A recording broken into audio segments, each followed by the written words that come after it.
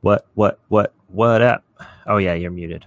I can talk all I want, and you can't stop me. You could never stop me. You can never stop me. I can now because push to talk is turned on again. You can never stop me. I'm too powerful. I'm made of crystal. I got bones 1,000 times bigger than anyone else's and denser. Very strong This is bones. my favorite Kesha song. Kesha's song, Very Strong Bones. You can't stop me. Crystal bones.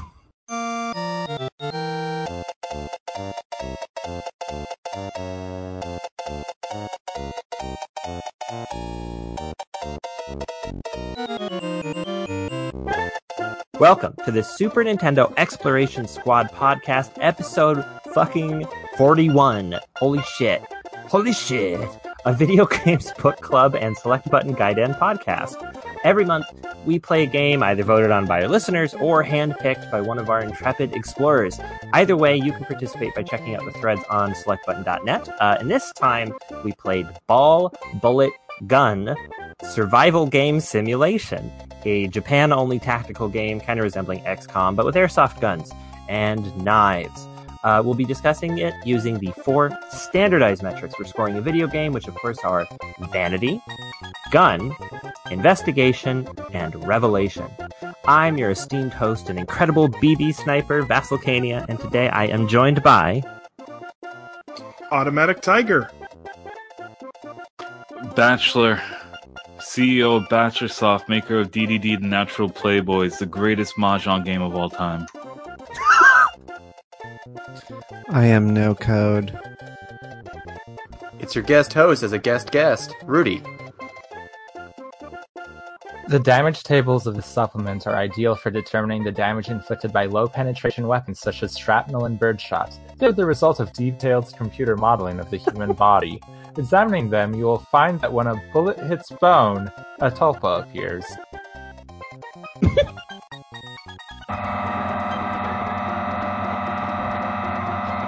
What the fuck? Were you doing a bit, or is your microphone broken? Oh, nope, the microphone's totally broken. Microphone's broken. It sounds like the sound of hell. Shrug, get out of the computer. There's a truck coming for you. I can't hear your voice at all. I feel like I'm in a 1970s science fiction serial. We'll continue the cast. Me and Shrug will go to General Hangouts and figure this out. What if Shrug is stuck in being eaten by a robot snake? We're also joined by Shrug, who is having technical issues right now, so Rudy and Shrug are going to go figure that out while we continue doing this. I'm sure it'll be Anyway, fine. this accounts for the bone deflecting under the impact, as the bullet both penetrates and deforms it. If the impact is straight enough, the bone will shatter under the load, and the bullet will continue. The damage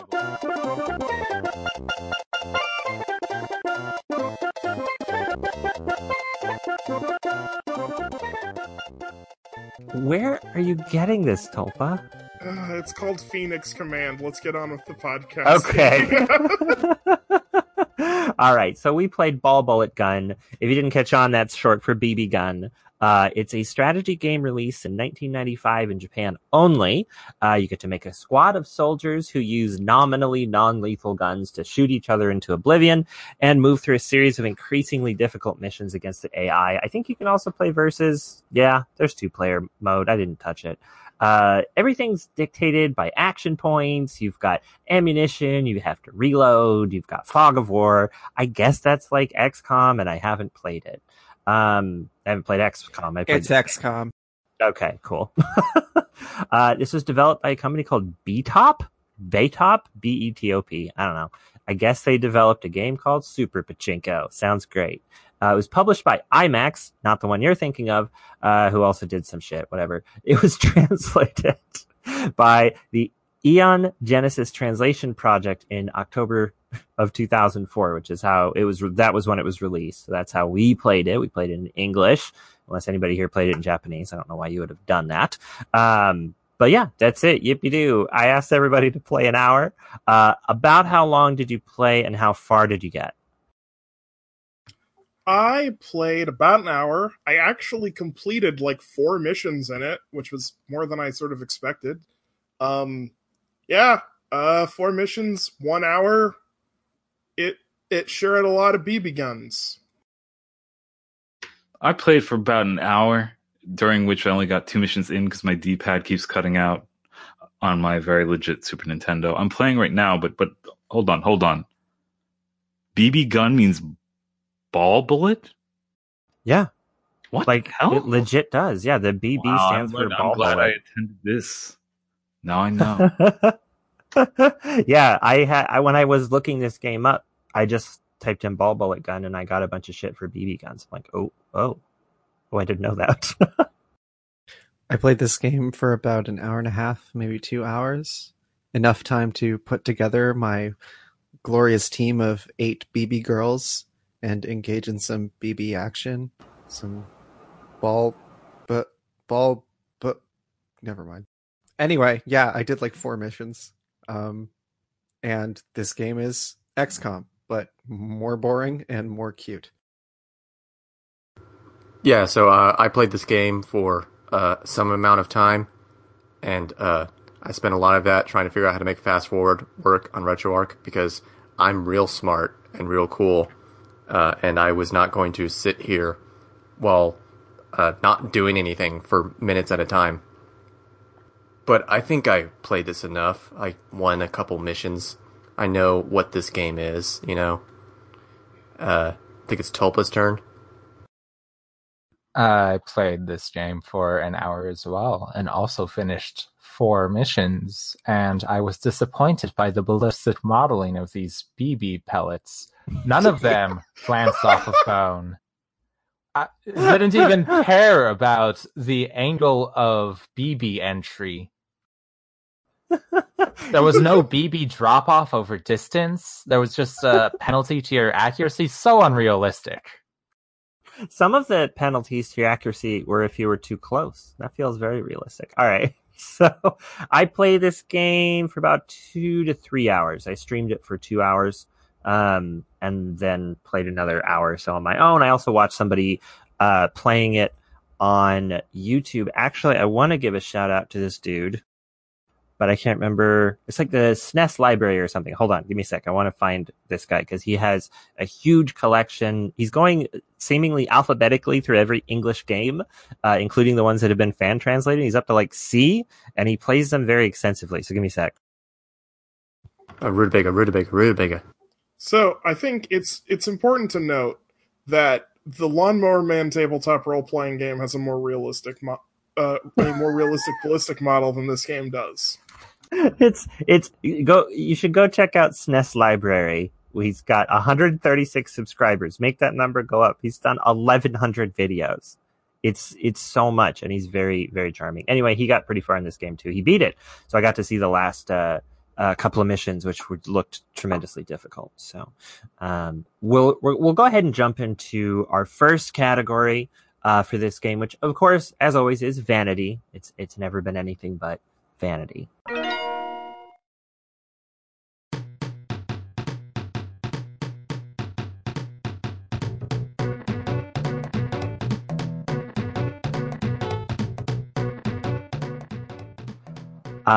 So this game is very, I feel like there are 2 sides to this game and they're in opposition, and it's very interesting. It reminds me of Advance Wars in that way. So there's very cute little chibi characters running around and like little pew pew and birds go over my head when I get shot too many times. Like very cute, like little cute military-esque music, kind of like a marching band only had 4 people in it. Like very cute. And then there's extremely realistic looking guns. And they are supposedly BB guns, and they make all the sounds of BB guns. But, you know, when I finished like mission 5, I got a Desert Eagle. It wasn't called like, you know, a Sand Beagle or something. It was just a fucking Desert Eagle. and I shot people with it. You also have knives. I don't know how you would simulate stabbing somebody in such, you know what I mean? I don't know. It's weird. So there's a lot going on. I have answered several of those questions but I'm saving that for investigation. I mean, it talks about it right at the beginning that this is a survival game simulation, and those are a thing in Japan. They're basically like if airsoft and paintball was really obsessed with like fidelity to real firearms and tactics and stuff. Okay, that's kind of what I figured. Was there's like a scene of fake guns that look like real guns exactly, and people who role play different things, and that's kind of what I was thinking. But to make it into this like LARPing. cute, yeah, LARPing. It's very cute though. This whole game is very cute. So, what did people think of the vanity, the music, the sounds, the things it made you feel about your own mind of this game? Well, the first thing that struck me about Ball Bullet Gun was the U in gun turning red and drooping downwards like a tongue. Ah, yes. It does kind of go boo. It threw me for a second. There it is. Yeah, look at that big tongue. Yeah, I want to say that the UI in this game. Well, okay. First, I want to start with the intro to this game. Let me plug in a screenshot here. There's already a screenshot. It's exactly the same thing. See this gorgeous screenshot. Shrug. Hey, Shrug. It's just now a quiet buzz. A quiet buzz. It's Oh. because... Oh, hey. Did the buzz get louder? No, but- we can hear you now. No, we can hear you now. We're all buzzing now. That's why it got Okay. It's so nice to hear. My laptop fan needs replacing, and I think it decided to...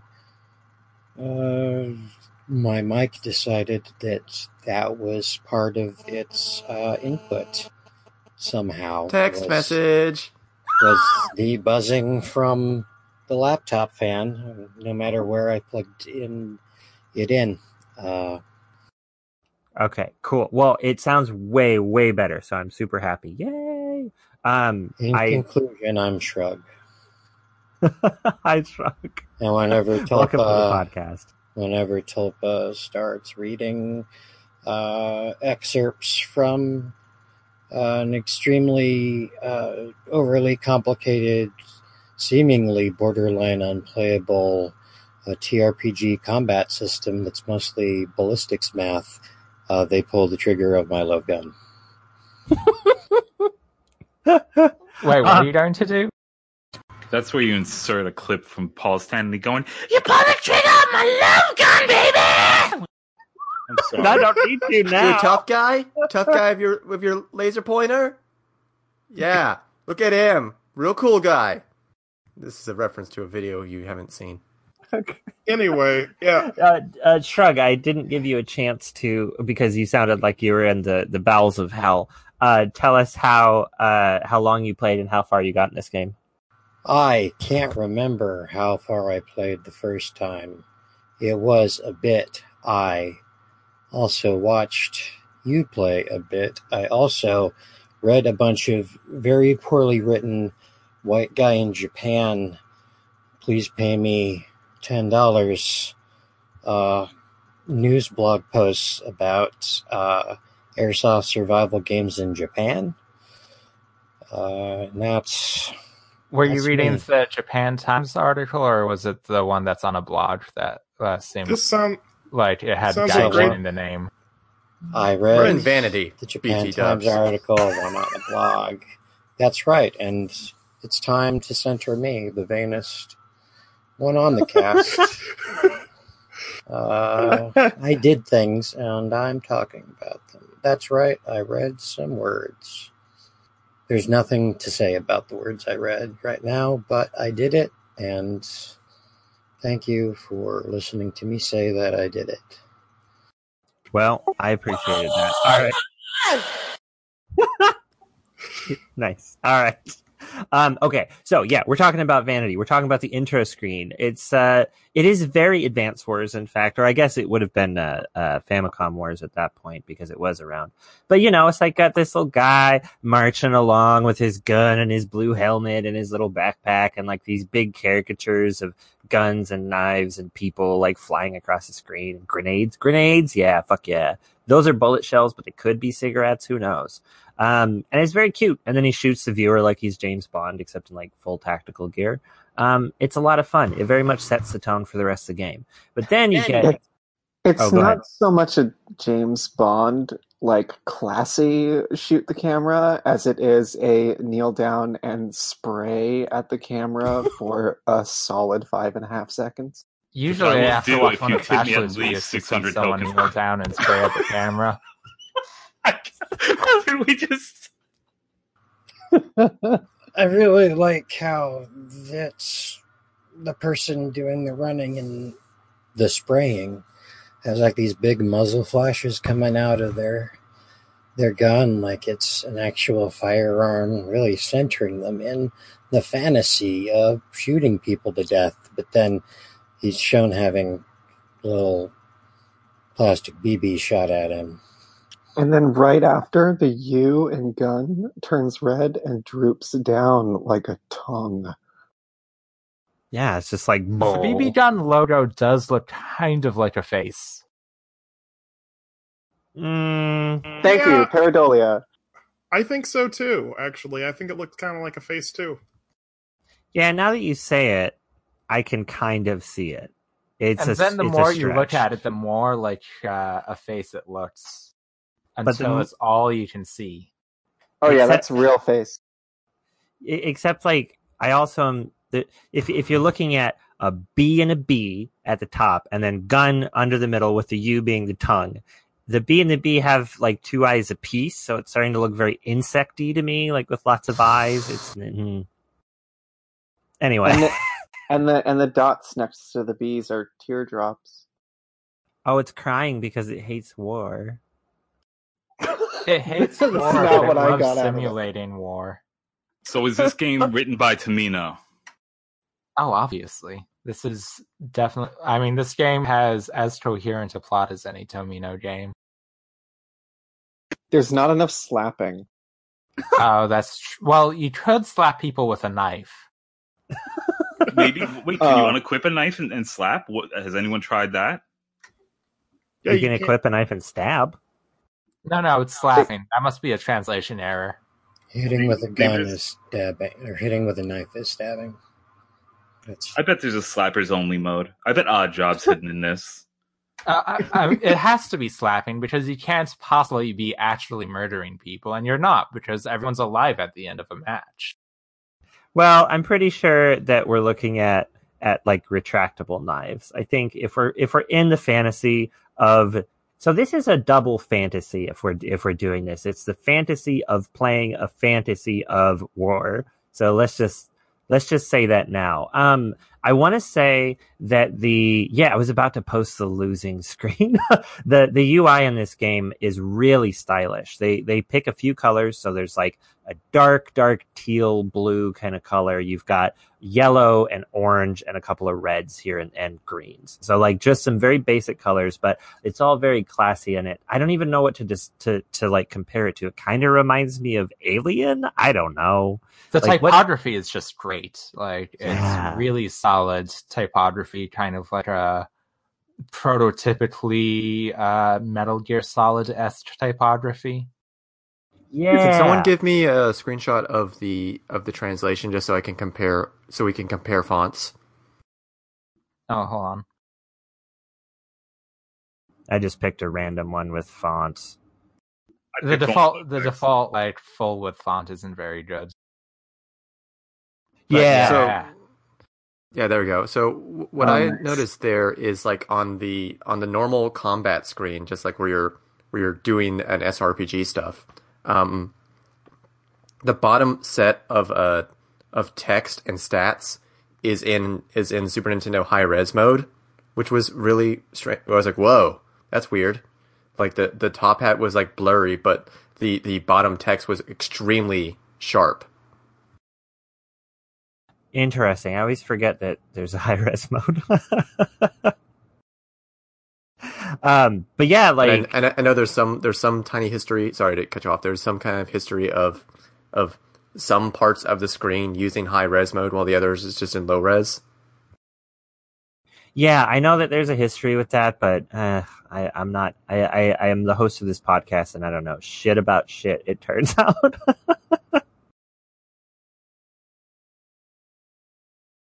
Sorry, I'm posting screenshots, but yeah, like I think saying they really focused on typography and fonts and things like that, and even in like most of the really good stuff is not part of the English translation. Like a ton of this game is in English.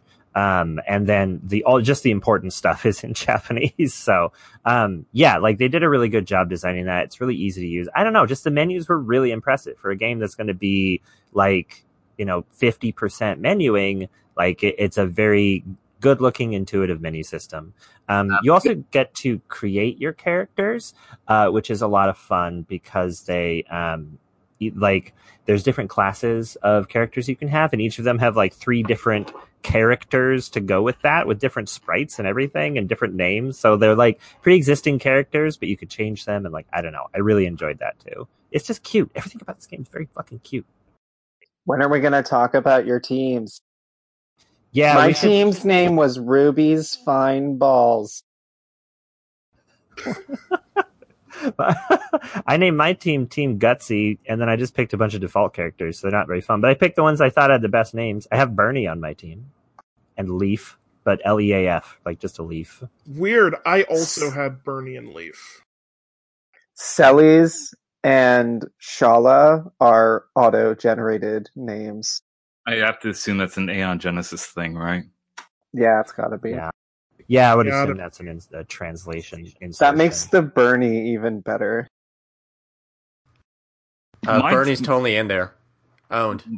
Totally Oh, in there. shit. Yeah, I used all default. My team No. name is I mean, also... it's not part of the translation. Those are totally what the names are in the Nihongo. Oh, shit. Oh, really? That rules. Well, my team name was somehow auto-generated too. It's Team OnlyFans, which is really interesting because earlier today I started up onlyfans.com/bachelorsoft, where you can go and pay $6 a month to get the hottest content from the hottest stud in game development.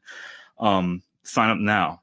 And I also had Rouge, Talos, Candy, Betty, JJ, no Jeff, Milky, Kylie, and Shala, who I do believe is from Chrono Trigger, right? Mm-hmm. Very important in Chrono Trigger. And Chrono Cross. That's the only reason I know her name. And Chrono Cross. And Chrono Cross, a game I have not completed. Or even gotten past the first 3 hours. Kania, you're going to come over. You're going to come over and we're going to play Chrono Cross right after this podcast. Gorgeous, beautiful. I'm buying the tickets. Okay. We're doing it. I love it. Thank you. I'll be there soon. Shrug, tell us what your team's names are. I was Team Zero Rangers because everyone should listen to infrequently updated podcasts, No Rangers Allowed. And also, there's a game called Zero Ranger. So I mixed them. I'm very clever, and please acknowledge this. Thank you. It is I named all of everyone in my team after characters from the game, except the leader, who I named Tulpa, because Tulpa created the magical world in which we all adventure. Without guns. The air you breathe, I put it there. The fantasy air you breathe, I fantasy put it there. It could go away at any second. Is my push to talk better? Yeah. Yes. Yeah. Great, thanks. I didn't realize you could adjust the cutoff. Thanks, Bachelor, because I just... Yeah, this is amazing. This is so much better. I know a lot about the cutoff. God damn it. You live the cutoff's lifestyle. I'm going to confess, I'm the Silent Hill wiki editor. Okay, all right. Ball, bullet, gun. Ball, Um, bullet, gun. Also, I got something to say. this means that I have a Bernie on my team, but it wasn't the default Bernie. It was a custom Bernie. That's pretty good, What a actually. fascinating fact that the world needed to know, and you're welcome. I did it. I'm never letting go of this button. There seemed to be a 6-button limit on names for the English dub. So, the Japanese, I think the Japanese has it as burning. So that's cool. Burning? Burning is great. Burning. Wow. The funny thing is that there's at least 7 characters. Because look at Tigress's. Cleburne, whatever. That's 7. Oh, yeah, I see the burning at the bottom there. Anyways, what I wanted to say is on vanity, the topic that we're in right now, is I like being able to see all the stats. I like as opposed to a lot of strategy RPGs, it actually showing you theoretically all the math that it's doing at any given time is new and sort of overt in a way I wouldn't expect a quote-unquote survival game, which I guess it's supposed to be war with all the factors known, is the sort of the idea of a survival game. So that's what this is. It lets you know the math at any given time. Yeah, that's a really good point. If you can see an enemy too, you can see like everything about them. I think you can see their hit points and their weapon and everything. And again, this is all laid out very intuitively. So like when you go to shoot somebody, it shows you not like Rudy said, it doesn't just show you 45% chance to hit.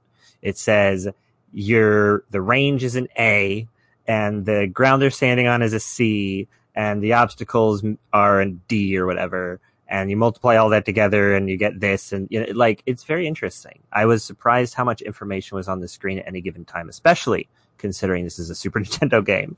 The menus are also very flat, which is my way of saying you don't have to hit buttons too many times to get to all of the options. So that's very nice as well. It is kind of nightmarish if you are in close range and you're picking someone off with sidearm, and you have to constantly go back into the menu over and over to keep shooting. This is true. It's also a tactic I relied upon a lot. And I say that for gun. Yeah, I was gonna say I really want to hear everybody's tactics in gun because I think that we did very different things. But for stabbing too, you have to go in and go, pick the knife and pick the direction and hit the button to stab, and it uses 1 AP, and you're like, I have 6 AP left, so I'm just gonna keep fucking doing this. It does take forever to do that. It's the game communicating to you that you should really think about it every time you stab a person. Excuse me. I do find people were talking earlier about the sort of cute, chippy aesthetics of it and how charming it is. I do find that Love it. The surprising level of fidelity that they brought to their the very specific real-world gun models that they used feels slightly at odds with the aesthetic of the rest of the game, and I understand that as part of the airsoft survival game culture is that they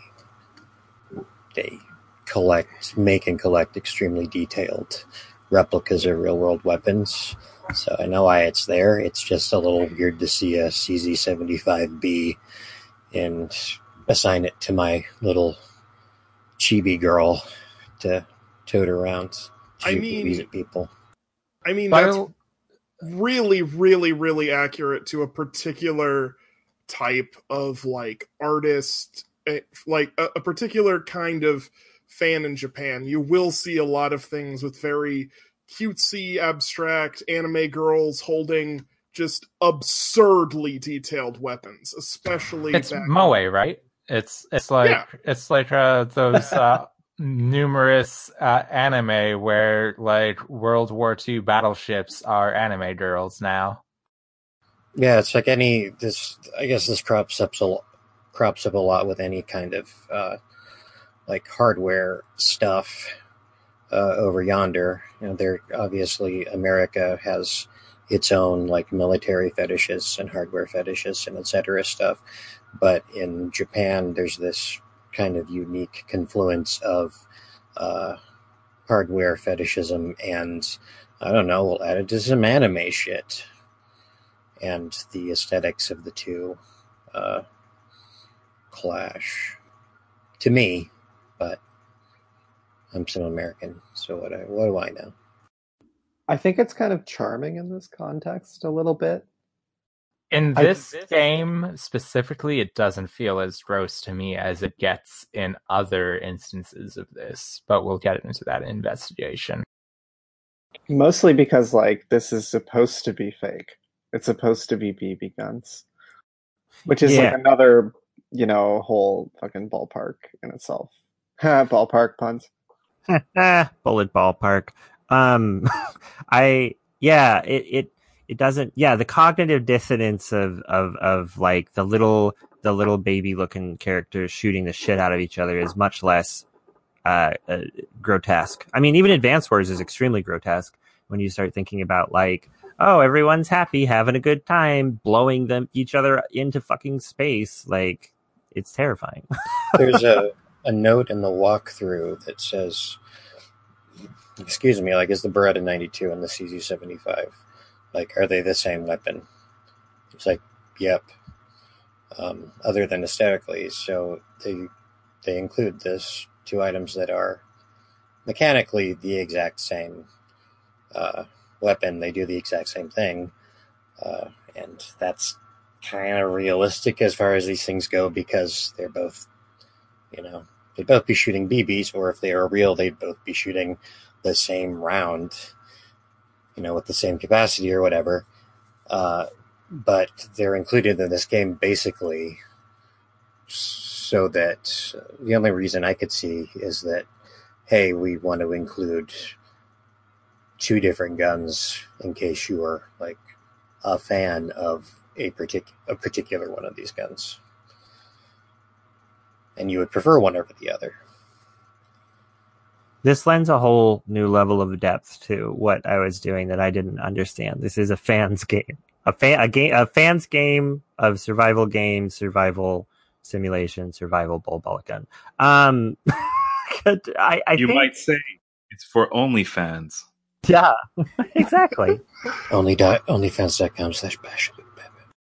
I think that the other thing that contributes to this air of like cutesiness is the music is very like bouncy, enjoyable. It's forgettable, but it's like it's not. It's I think it's what it's supposed to be. You're going to be listening to the same musical cues like for fairly long periods of time, especially if you're not like us and using fast forward on our overclock Super Nintendos. So it's nice that the music isn't intrusive, but that it's it's good enough. It gets the job done, and it kind of you just kind of play along with it. So I don't know. Does anybody else have a take on the music?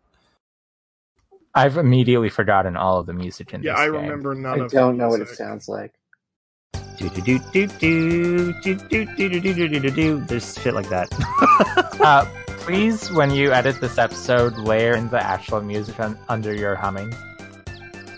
Oh yeah, it's gonna sound exactly the same. It's like super clear. Even if you got every single detail of your humming, Ron, it needs to be layered together to be the perfect background music. Yeah, it's gonna be good. Oh my god, Rudy, have you been muted this whole time? Oh no! Yeah, shit. I think Rudy's been trying to interject and be like, why do these assholes keep talking over me?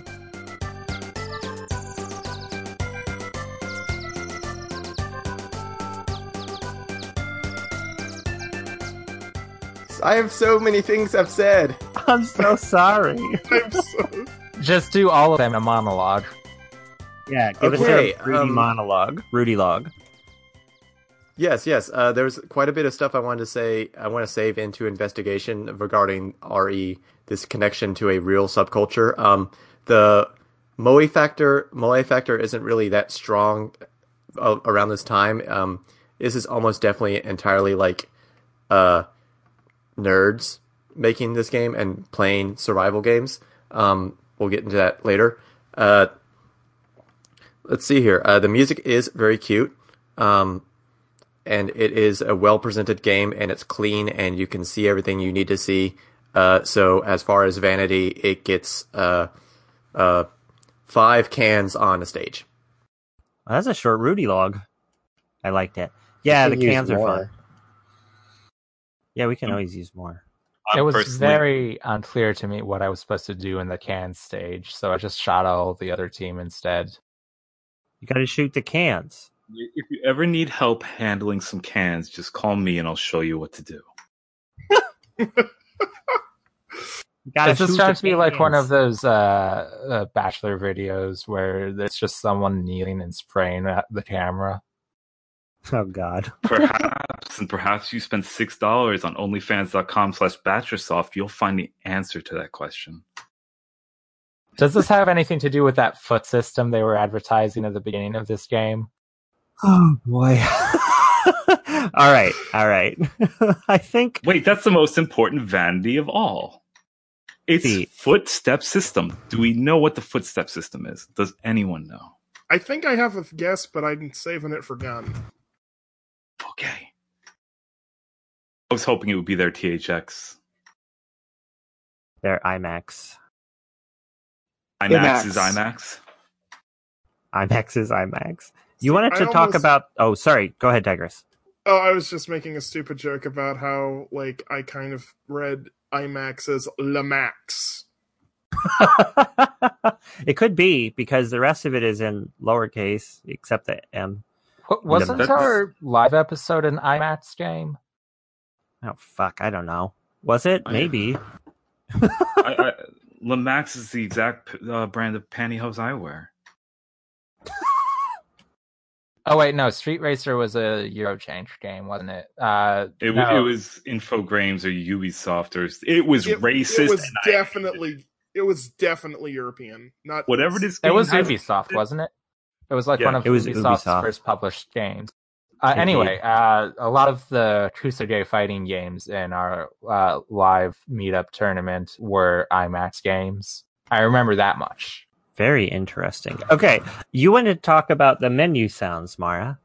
Menu sounds. I love good menu design, especially punchy, like good sounding menu design. And this game kind of nails it. With it, like every time you switch, like in the middle of battle, every time you open a menu and like move your cursor anywhere or press anything, it's like a hammer cocking, and it's just it makes the hairs on the back of my neck stand up. It's like really good. This game is like, I don't think that this game is good, but it was really enjoyable for me to play just because the menus were so well put together. Like aesthetically, like audibly, like all of it. Like they were really easy to read, they were nice to look at, they were good to listen to. It's just, yeah, I don't know. I think it's this game's like best feature by far. I do think that like they had one person on the team who was really into making solid menu design and UI design. It feels like, a passion project, you know? Like, it's interesting in that way that somebody really, really cared.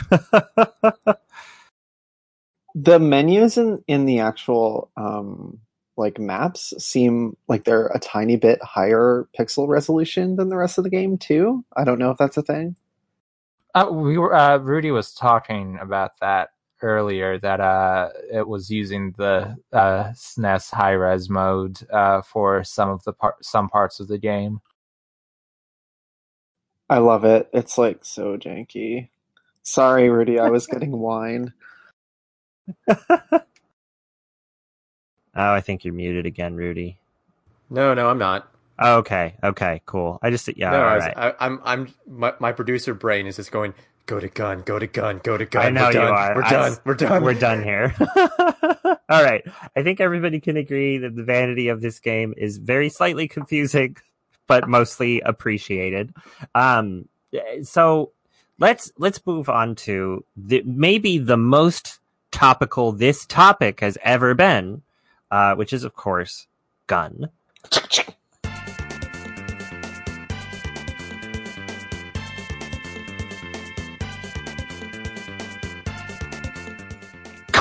Oh, wait, I mean... None of these guns are real. Game is shit.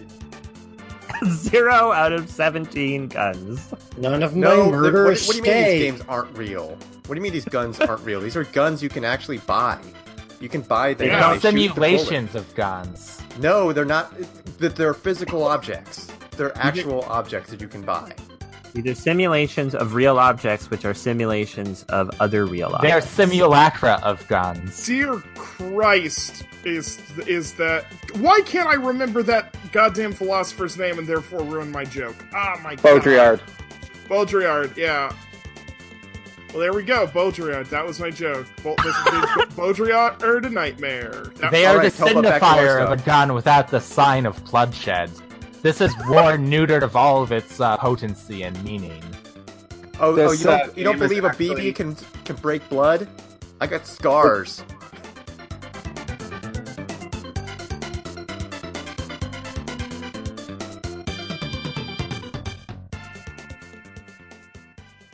This game is actually a Gulf War documentary. Actually, I think the mechanics of the game ludicrously reinforce the idea that some plastic BBs can, in fact, break skin and draw blood. Because every weapon has a sort of range grid. And with the main weapons, the more powerful weapons, the non-sidearm weapons, there is both a maximum and minimum range. If you are too close to somebody, you are forced to use your sidearm, which confused me at first. But then I thought, for more than 5 seconds, which I very rarely do, but I did it this time, and I realized that this is probably simulating the fact that the longer guns, the larger guns, the very big and powerful guns are higher FPS, and so in many situations, especially perhaps Fire back per in the second. Wild West of the 90s,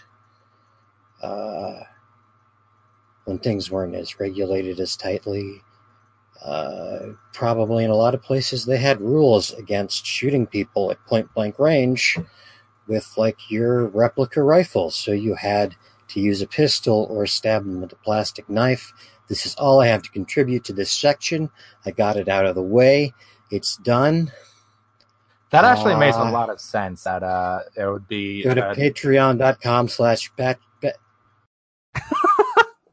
So it's actually a very realistic interpretation of survival game. Tulpa? Yeah. Yeah. Yeah. Okay. I'd like to make a couple notes, especially about how its action point model works. Like, when I initially saw this game, I sort of thought it was like a lot of non-isometric tactical games. I kind of thought it was just going to be a straight-up Fire Emblem clone. It is not a Fire Emblem clone. It is, in fact, much closer to XCOM. Every character has a series of action points that they spend on each of their actions, right? Like, movement takes an action, and shooting takes an action. And you can actually just like move, take a look, move, take a look. In fact, mechanically, it is the smartest action to only take one step at a time because you get no penalty for doing that and a lot of advantages. So I want to set up a little bit of a framework so you can really picture what this game looks like. So we've told you what it looks like, but the actual like play of this is pretty small scale, especially at first. So we're looking at, you get to select a squad of, I think my maximum at one point was 5. At the lowest, it was 2. And it's you versus a computer squad, and you duel it out. It's pretty slow. Like Tiger said, it actually makes the most sense to do one step at a time because there's no penalty for that. There's penalties for turning in place, which is interesting. Like you lose 1 AP for that, but there's no penalty for moving 1 step versus 2 steps. So you're doing a lot of searching in Fog of War. The biggest question is always, where the hell is the enemy? You just can't see them. And so you're doing a lot of searching, you're doing a lot of scouting, you're doing a lot of sighting, spotting, things like that. You're also worrying about cover. There's different varying levels of cover. There's varying levels of terrain, which take up more AP to move over in some cases. And you're fighting in places like fields with rivers. You're fighting in office buildings. You're fighting in a skull-littered sewer like you do. And you do even have various types of goals. So sometimes your goal, and most of the time it's just deathmatch or something similar to that. But sometimes it's just survive for a certain amount of turns. Sometimes it's make sure the enemy doesn't get to a certain point, so they're going to be more aggressive. Sometimes it's you got to shoot their cans before your cans get shot, or just take them all out. So yeah, it's actually pretty varied. Turns typically consist of you can pick any of your units at any time. So you might have a scout move out, take a peek around a corner, then you have your sniper do a shot, and then your scout goes back into cover. So you're not taking turns sequentially. You can do them in any order you want. Yeah, I don't know. I think that gives a pretty good picture of the game that we've been playing. Any other like big picture stuff we want to add to that?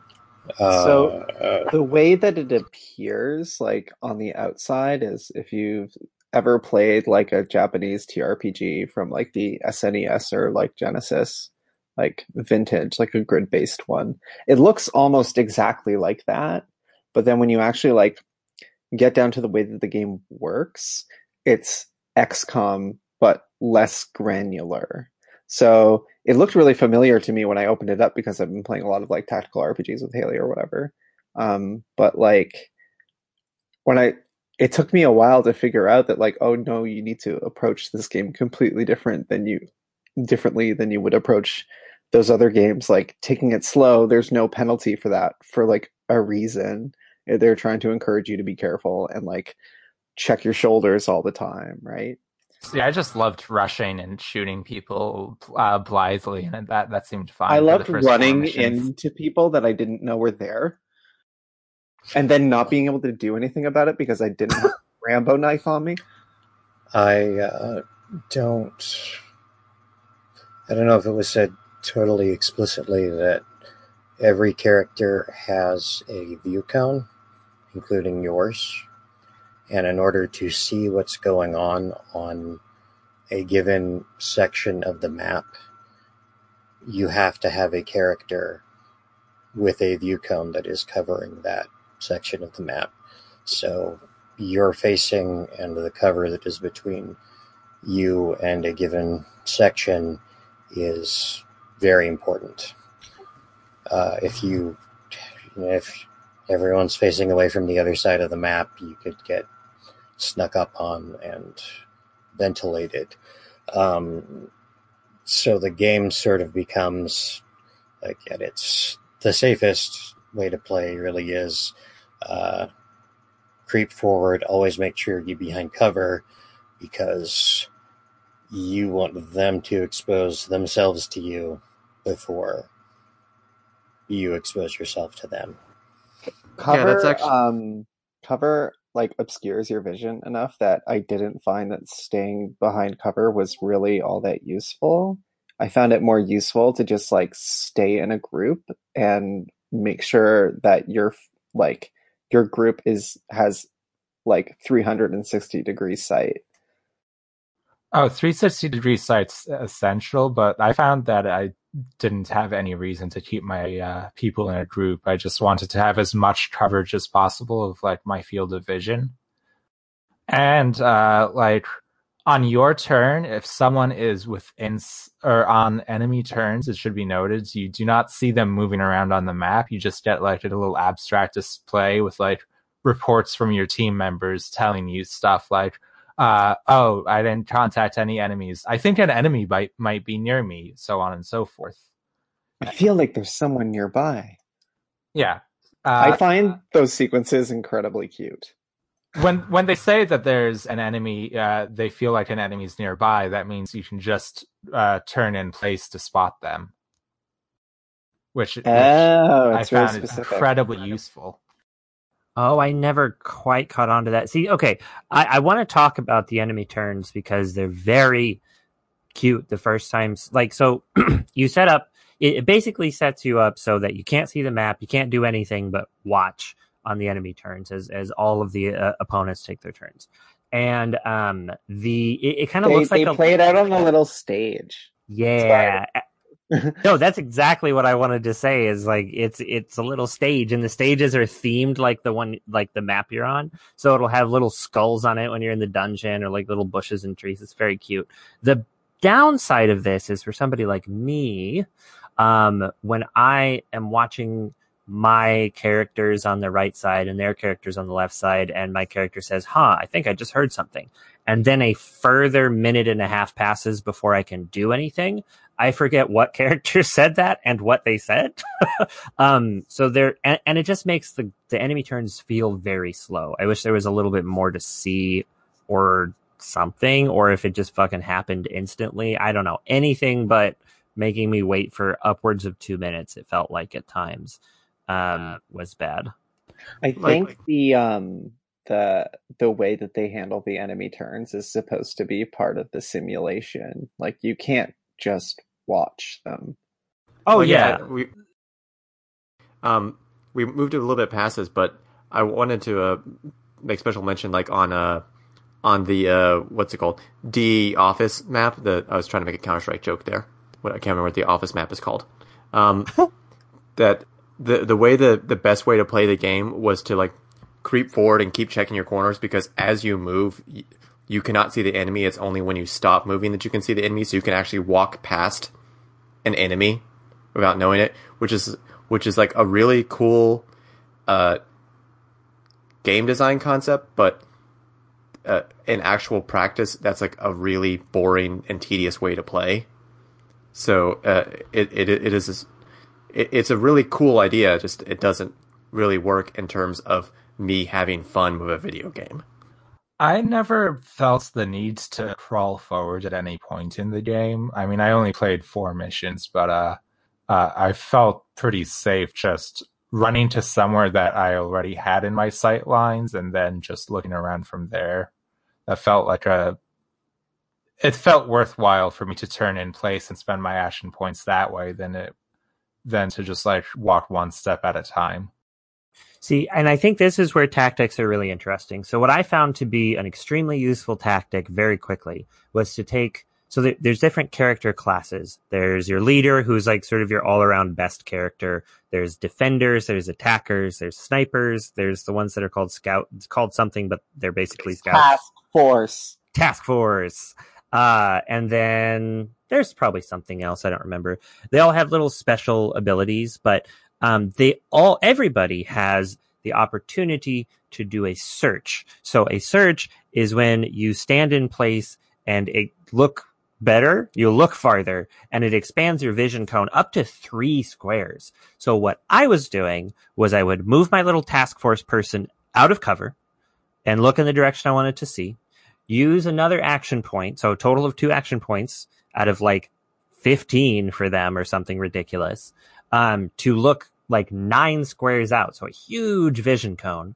And then I would have somebody else much farther ahead in the field, like my defender with a big shotgun or my attackers with their, rifles, take a bunch of shots from cover usually, or they would just pop out of cover briefly and then go back in cover. And then everybody would go back in cover before the end of the turn. So that was a very different tactic, because whenever I ran out in front, I would just die. But I also didn't creep because I found it extremely tedious. So I liked to take these little pops out of cover, see what I can see, maybe guess at where they might be, and then go back into cover. I don't have good visibility in cover, but I can figure it out next turn. So I don't know. That was my tactic. Pet ant alert. Pet ant alert. Pet ant alert. Defenders have assault rifles. Attackers have shotguns. Carry on. Oh, shit. Okay. You should swap all the weapons around for the most part. So, I don't even know which class had which weapon. I just used a lot of those the stout ones. I can't remember what they're called anymore. Task force. I used a lot of how many people did just because they had tons of action points, which is the most valuable resource in this genre of game. The weight of your weapons affects how many AP you have. So it's a balance when you choose your weapons between how many, deadly bullets you can carry and not deadly, completely safe to use bullets. how many completely safe, unless you're not wearing eye protection, bullets you can carry. And a bullet point on the Wikipedia article. You can move. Yeah. This is most cleanly expressed in the difference between, compact pistols and full-size service pistols. One weighs 3, another weighs 4. Take the 4, and it'll cost 1 more AP point. So, how much did people bother with that played this game a little longer than I did? Like, how much did you bother with strategy RPG? And this is the most tedious part of strategy RPGs for me, of re-equipping everyone because you unlock guns and grinding for better stats and all this sort of tedium that immediately turns me off of the genre. I know Vassal Kenya plays a lot of Disgaea, so I'd like to hear how you felt about that. Oh yeah, I mean this game is the opposite of Disgaea. It's so slow in that kind of stuff, and this numbers are so small that I don't particularly care. Except when I get a new weapon, I'm going to go throw that on into somebody's inventory if it's better. But I guess so you can get different levels of a medal for every mission, and apparently I never experienced this, but apparently if you get a gold medal, it will increase the stats of one of your characters, and more than one. Oh, interesting. Not always more than one. Sometimes it is just one. It's random. Usually it's just evade. So I didn't even experience that at all. So you could totally try and grind out the additional stats for that. Well, it's not grinding though. It's you're trying to complete the mission as best you possibly can. You can't level up in this game. There's only so many rewards you can get from a single mission. So I don't know. Okay, so if you repeat missions, you don't get more reward. Right. If you got a gold medal, you have everything that you can get from that mission. Also enemies can join your troop at some point, by the way. By the end of the game, I want to say that he had 12 people instead of the 8 you're allowed to initially create. So he had 4 people join. It's kind of interesting. So how many missions are there total? 40 something? No. It's 8 missions per difficulty level, so it's 24. No, there's more than that. I posted that playlist of the guy playing it, and I think it was 40 something. Maybe I'm wrong. I'm going to go look at it right now. Because the walkthrough only mentions 24 missions. Yeah, maybe it was only 24. Maybe I'm a doofus. I didn't find the formation screen stuff in this game to be too intrusive. I definitely re-outfitted everybody before every mission. And one thing that's good about how they do it in this game is that you outfit right before you go into a mission, so you know what you're outfitting for. And at least as far as I played, I never used any more than 4 people, and every unit has 2 pieces of equipment. So it was really, really easy to just keep all that shit locked in excuse my language, keep all that stuff locked in my head. Shit, fuck, ass. Gay. Anuses. Yay, girls.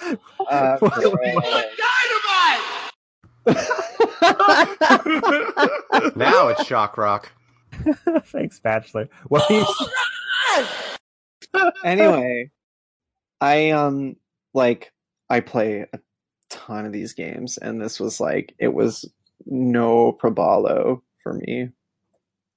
I also re-outfitted, even though I only played 1 hour, I still re-outfitted in between each mission just because I'd be awarded a new gun because, I got a gold medal or whatever, and I'd then evaluate whether that new gun is worth replacing one of my previous guns.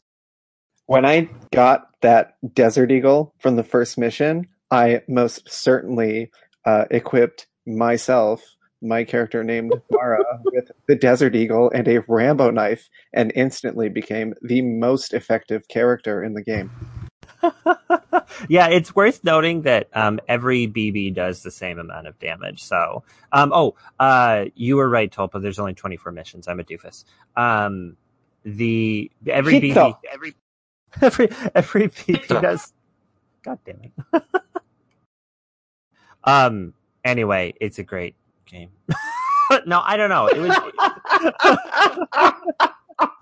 So I do want to interject with regards to Gun that more so than XCOM, this is a lot like a very simplified Jagged Alliance 2. Like the action point system is a lot closer to Jagged Alliance style, which if you all are familiar with Fallout, it's basically that style, but more nuanced in Jagged Alliance. Like the first two Fallouts, not the Bethesda Fallouts. Oh, yeah. The real ones. Ouch. I mean, but you're right. The primary difference in this game, as opposed to like other Japanese tactical RPGs, is that you can only see in the direction that you're facing, and that kind of dictates your entire strategy. Yeah, and that is true of both XCOM and the Jagged Alliance games, that you have to work with line of sight a lot. Like, it does define like how you strategically approach everything. One of the things I actually do not care for with the new XCOM games is that they dropped line of sight down to basically like a footnote. Yeah, line of sight is deeply important in this game. Can we talk about fucking shooting cans and how goddamn difficult that is? I think it's really weird that it's so hard to hit a can with a knife. 21%. Yeah, because I was about to say, hitting a can with a gun is hard, though. Like, that's not necessarily easy. But a knife, yeah. Hitting a can with a knife is not 21% hard. Got any people tonight that are what kind of range are you engaging with these cans over? Point blank. I used to shoot cans with my BB gun a lot when I was a kid. And I guess that wasn't in the desperate heat of airsoft combat, so it's a whole different thing. It'd be different if I was staring down the barrels of many ball bullet guns, thirsting for my delicious blood. My life experience just isn't applicable. They call the grenades pineapples? Yeah, that's totally a thing. The 5.56ers pineapples. That's just like what they're literally called. That was the slang for the mark whatever the hell fragmentation grenade, because of the scores on the side before they realized that having the sides scored didn't actually make it fragment like that, so they stopped doing that and came out with a different model of hand grenade. I'm just wondering, like, what the mechanics are of a non-lethal hand grenade in this context.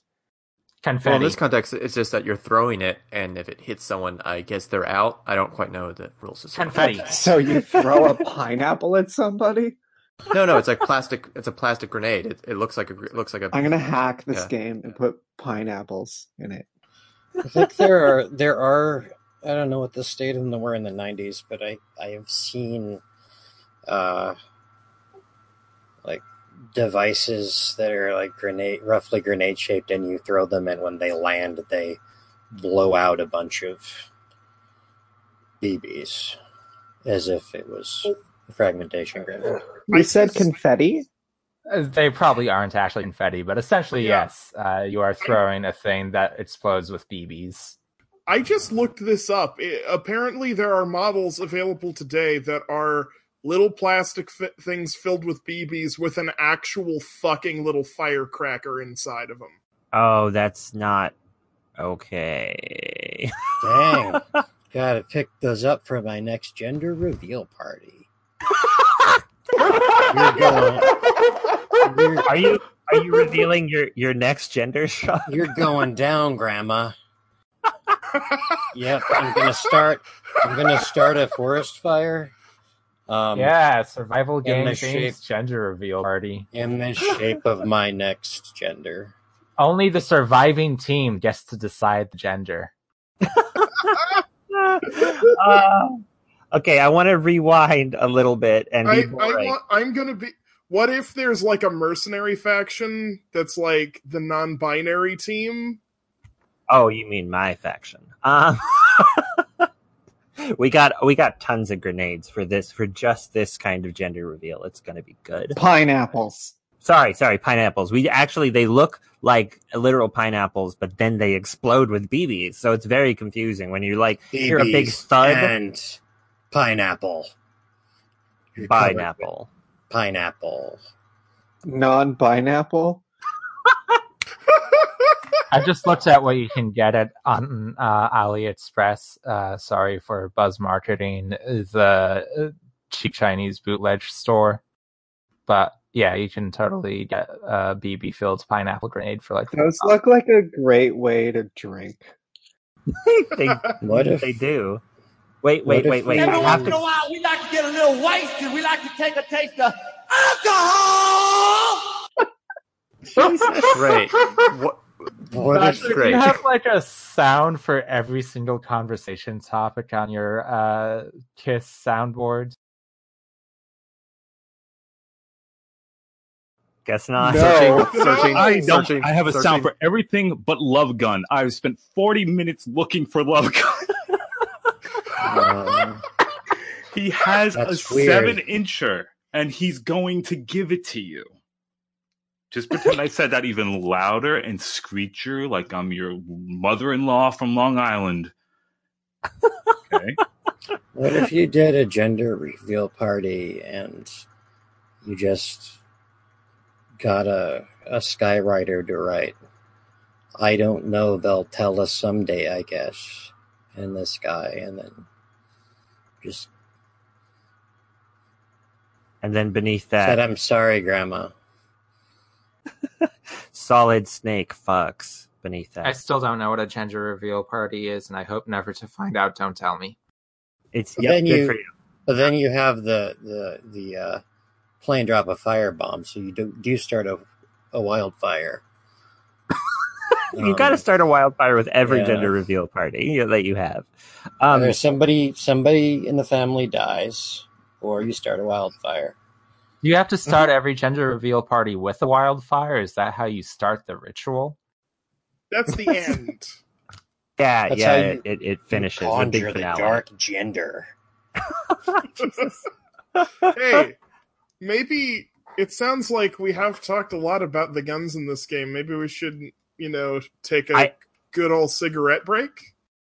I want to tell you the thing about cans though, because the best way to shoot a can in this game is to have a sniper stand way the fuck back, use their special ability that gives them 99% accuracy on every shot, and then shoot the can. So you get up there with a knife, one out of 5 times you're going to hit the can.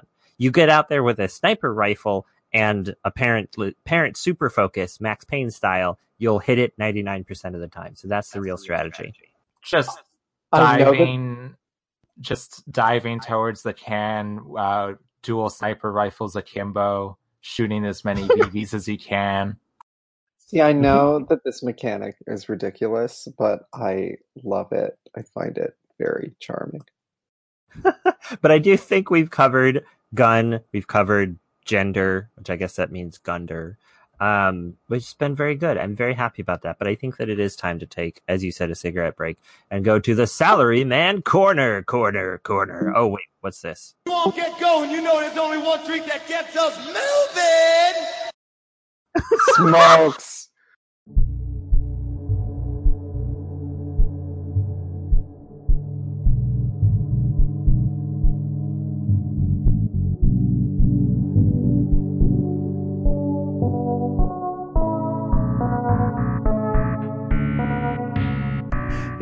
This month, I have a Salaryman Corner game. This happens 50% of the time at best.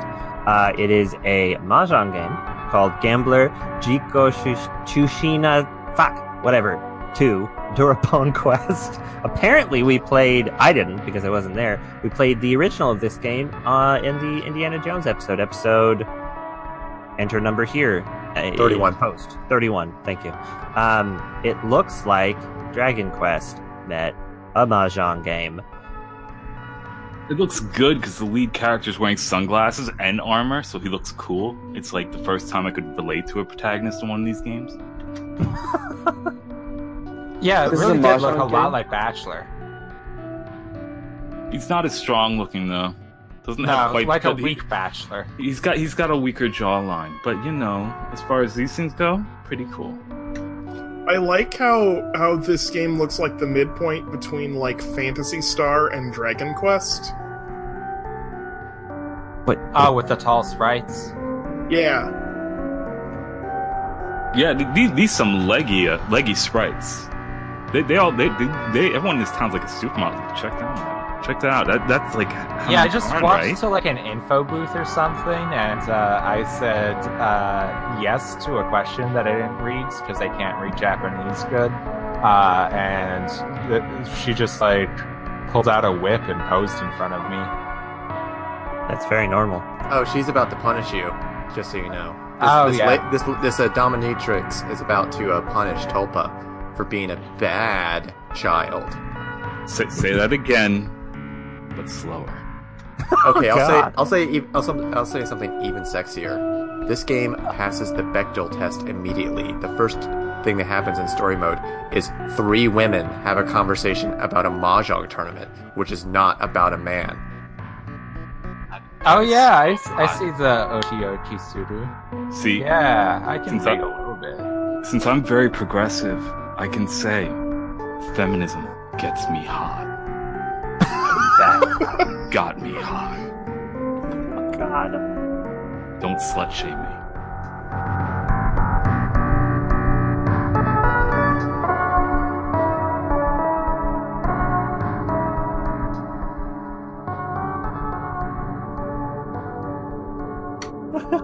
I didn't I play wouldn't this game, by the way. I didn't So- actually get to the mahjong. I got very excited that I could get like full. You could get full punished. Yes, we portrait. get it, Tulpa. Yes. You're a naughty child. Oh, Oshioki Mama, I get it. I just read the name of the character. I don't get it, and that's fine. I'm happy. I like living my happy, ignorant life. Discipline Mama. Oh, my favorite DS game. That's when. Oh wait, what's the mayonnaise game? That game have Mama in it? It didn't, did it? No, Okay, Motoko-chan. strike this from the record. Mayo Mama would have been a good sequel, though, right? Oh yeah. Mama's homemade mayo. Just churning it up for you. Okay, well, I think we've said everything Actually, we can. about mayonnaise it. is made in a double boiler, so Just- it's a slow stirring method. Oh So wait. You're saying you need 2 daddies for that? Oh God, Rudy, you have things to say about this game, though. I'm not gonna move on until we hear your Rudy log. Yes, it's a time for another patented Rudy monologue as I go off the cuff. So we played the first game in this series, which was filled with a bunch of parody characters, like there was Blackjack and Hokuto no Ken guy and all that. So this game is obviously going to be filled with hilarious jokes if you decided to play a Dragon Quest game where every battle was mahjong. That sounds horrifying because I'm terrible at mahjong. And based off my very short experience with this and vague, untold memories from a year ago, this seems to be a worse mahjong game than its prequel. Which I was like, oh, that's something. And also the characters, at least in terms of the just versus mode, are just like a bunch of people, which is weird when you immediately meet a discipline mama in the story mode.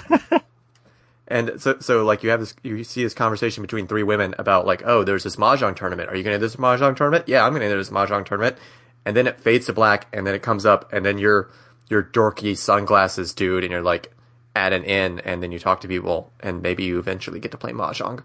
But I'm sorry, did you call him dorky? yes, No, you're incorrect. It's clearly I just. need a I mean, moment. Dorothy Okay, compared to need a moment. the real Bachelor, but you know. he's got bad hair, and he's smoking, and he didn't ask anyone. That's being a jerk, and that's being a dork. Okay, I just loaded up Mahjong Battle in this game just to see what it looks like, and I would say that this is actually a very pragmatic setup for the very low resolution they're dealing with. They're trying to present as much info as possible in a small space, which is why they went away from the traditional Mahjong table. Mahjong, it's a game. I really like Mahjong. Mahjong's good. Rudy, what's the top option at the title screen? Is it like password or resume? I couldn't figure out what it was. I don't Horny remember mode. what it looked like. It was either I just remember I thought there was just story The and first option was replay. Tyson. The second option is story. Oh, that's what it is? Yeah, because I shared a screen cap of it. I went to it 3 times. Like, I can't figure out what I'm doing. Is my controller busted? It has some cute sprites. Yeah, I'm into the art direction in this game. It's kind of it's charming. It's unlike pachinko games. I can deal with this. Like, I would play this if I had infinite time. Oh, here's the moment I stopped in the game. I just posted in the chat. So we have this girl, Koyuki, and she says like, "Oh, I'm a traveling high school student, high school mahjong warrior," and yeah, she is very sexualized. And I was like, okay, I see the identity of this game series. I am out of here. The end. I take back my progressive seal of approval for this game. Oh yeah, this game's canceled. It's not feminist like an Andy Sidaris movie. It's the bad kind. All right, so this game is officially canceled, and so Nice. at the closing of another Salaryman Corner, we've canceled another game, and it's time to move on. Thanks everybody for playing this game. I Got didn't him. play. And Hey gambler, Chico Chu Shu Na 2 Dorapon Quest. Oh, a pun. It's a pun on Dragon Quest. It's not very funny. Gambler Chico Chu Shin Han 2 Dorapon Quest. You canceled. and go fuck yourself. It's time to move on to the next category, which is, of course, investigation. Dun, dun, dun, dun.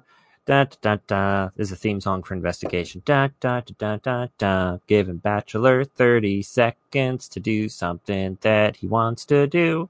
I don't know what it is.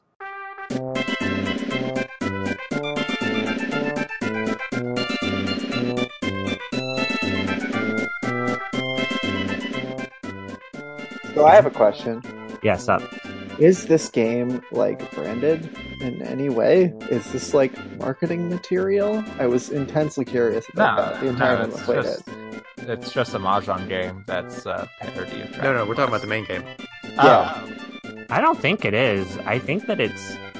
I don't even think they licensed all of these guns. I would Nope. assume not. The tongue gave me pause.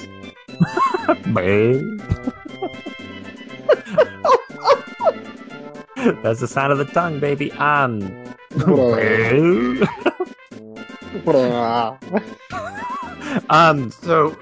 Tigress, you had stuff prepared for this, and then I will go into one of my monologues. Well, a little bit Rudy Log. prepared for this.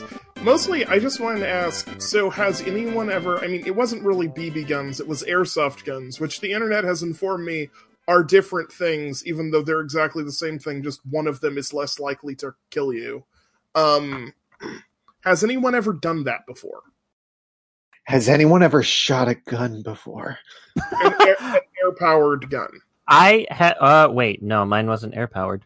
No, I haven't. I had a plastic BB gun that was like spring-powered, and I was a dumbass, and I brought it home from Walmart, and it was clear, and I thought it was really cool, and then I was fucking around and shooting it in my apartment because I didn't have anything better to do, and I put a bunch of holes in my blinds without realizing it. So, there you go. Yeah. I'm from Canada, so war is just hockey to me. Are we talking about guns now? Our guns? I was asking if anyone Our ever love played guns. like airsoft or anything in their life. I've played with Nerf guns. Does that count? Yes, actually, because one of the, browsing around a survival game website and festival reports, event reports, and I was very curious about this. There was one of them that was Wild West themed, and A, the outfits were completely crazy, and B, there seemed to be airsoft gun and modified Nerf guns there, and I was like, whoa, I was very curious if there was beef between the airsoft nerds and the Nerf nerds, but I guess not in this case. Is The there a Nerf Nerf herders nerd? Is there a Nerf nerd scene? Yeah, There is. Yeah, I actually have a absolutely. story here. Speaking of investigation, because you reminded me of this. Sorry for interrupting. This will be very quick. In high school, the last time I played with Nerf guns was my D&D group was modifying a bunch of Nerf guns to be basically bootleg airsofts. They were adding in like compressed air cartridges into their Nerf guns. And I got a lot of bruises that day. Yeah, in my case, I actually did play a lot of, well, not a lot, but I had a friend and a couple friends who, because I was in a rural part of the country, which I will leave vague, yeah, a lot of people just fucking had airsoft guns. And so you would go to a park where you weren't supposed to play airsoft guns, and you would airsoft gun each other until you saw a vehicle you were pretty sure was someone to bust your ass, and then you would get the fuck out of there. Were these illegally imported, like, real guns? I don't know if they were illegally imported. Like, they didn't have the little orange tip on them, like a lot of guns do now. So Yeah, then they were illegally they were imported. illegal. Oh, fun. I hope the statute of limitations on that is over. But yeah, there's plenty of people on the internet that just talk about, if you're going to Japan, man, just can you get me like an airsoft gun? Just put it in 2 suitcases. Just take it apart, you know. Just take it apart. It's fine. I see. I'm from Canada, so we only ever used compressed air to clean out our computers. You psychos. I use compressed air to freeze stuff as well, but I'm not Canadian, so I just am terrified of guns. I didn't even get a real airsoft gun. I got a spring-loaded thing. You had to fucking pull back individually to get the BBs out. So y'all didn't have the friend who kept buying like surplus Israeli military gas masks and like Soviet Union pins and shit with a ton of airsoft guns? Like, I kind of feel like that's an archetype in a certain part of the country. I did not. We had have cap friends. guns, which were basically BB guns with blanks. Oh yeah, my mom got me a little cap gun at some point. It was just like a tiny little crack, like a firecracker, and then an odd smell. That's it. Hold on, Kania. Hold on. Your mother bought you a cap gun? Yeah, a little cap gun. Yeah, I got some of those too. Weird. Why? She liked cap guns when she was a kid. Yeah, I'm from Texas. When I turned 15, I got a gun. You know, there was a very popular children's Christmas movie where the entire plot revolves around this kid blinding himself with a BB gun. Yeah, that's all he wants for Christmas is a BB gun. Which and then he blinds says himself. In the movie was the best Christmas he ever had. Mm-hmm. The Christmas he lost an eye. I was gone for the beginning of this conversation, which is ideal. Bodes well. But gun nerd, logs on. I was not allowed to have toy guns as a child because both of my parents had been shot. My father in a hunting accident, my mother by an ex-boyfriend when she was 15. He was in the state of Idaho's Highway Patrolman Training Program and had a .38 revolver service weapon and got briefly mad, jealous of something, shot her. He was only 17, got his freaking thing sealed later. Anyway, wasn't allowed to have toy guns because they didn't want me to think of them as toys. But they bought me an air rifle when I was 9 to teach me marksmanship. And if they had not gotten into kites, I almost certainly would have been taken hunting with my father, but he stopped. So there's that. I did go hunting with my dad once and saw him shoot a deer. It was unpleasant. Actually, that's part of that's weird. This is all very weird because some of this is coming back to me. I remember as a kid that neither of my parents liked me having toy guns. And that was because something terrible happened to one of my mother's cousins with a gun. But then she got me a cap gun, which I don't understand. So that's weird. I guess because it didn't shoot a projectile, it didn't do anything for her. And plus, I was such a baby anyway. I was scared of anything that made loud noises. Still am, really. But yeah, that's kind of weird. Anyway, I'm just remembering all this now. Well, they just didn't want, I was a little kid, so I turned sticks into guns, but they were very firmly on the, if you're going to have something that looks like a gun, you need to treat it as if it is a gun, so you're not going to do toy gun things, because guns are for killing people, and they take it very seriously because they've both been shot. So I want to talk about that for a little bit, the ideas of guns killing people.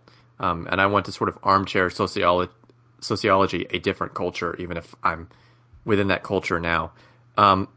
So Ball Bullet Gun is based off the real culture of Japanese survival games, which I've been posting pictures of it, mostly to show that it's just a whole bunch of dorks. But I want to connect that and ask, is there a way for this just to be, is there any way this can just be a fun subculture, or is this all like thinly veiled militaristic propaganda of like buying fake real guns? Like I didn't mention earlier in the podcast, like, oh the Ball Bullet Gun has an 870, which is my favorite video game gun. Sorry, Doom Shotgun. So it's the Battlefield 4 and Battlefield 3 870. But is there a way this is just a fun subculture, or is this like patriotic military industrial complex signaling? I think there's, regardless of the intentions of the people who actually participate in the subculture and whatever reasons that they participate in the subculture for, it's kind of like really, really, really difficult to ignore the messaging of selling weapons as toys to people and selling a culture of combat along with that. I think a large part of my issue with the survival game culture is that it features and demands such a strong adherence to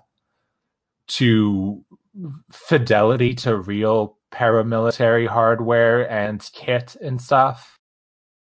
Yeah, I think that's it's weird, right? Like, I know it's really hard to get a gun in Japan, and it's really easy to get a gun in the United States. And so to see, if I were to see the exact same like kit and gear and gun and everything was the same, except one person is obviously like somebody in Japan doing this and one person is obviously in the US doing this, I would say the person in the US is much more rah-rah nationalism, because we A, can get guns very easily here, and B, associate guns with, quote, freedom and the Constitution and very conservative ideals. I don't know the culture in Japan, so this is really just going off of the literal fact that it's easy for me to purchase a gun in the United States. So the people who fetishize the hardware here scare me much more. So I don't know. That's my, like, I live here take on it. I mean, well,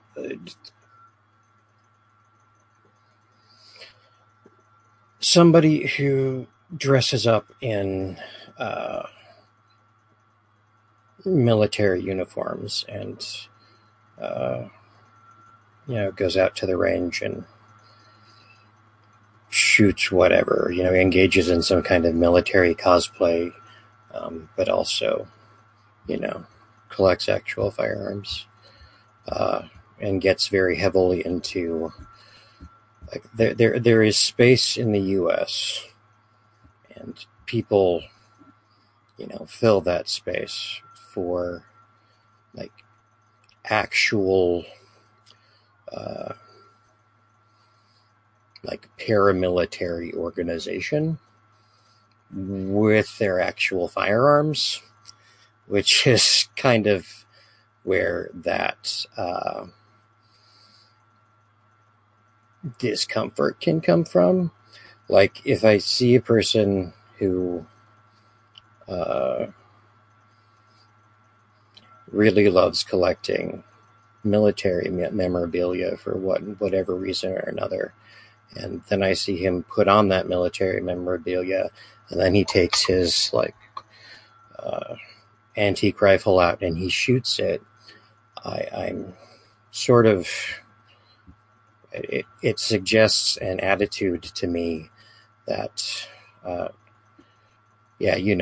like, there are actual militias in the United States that are getting more and more vocal. Like, I live in Oregon.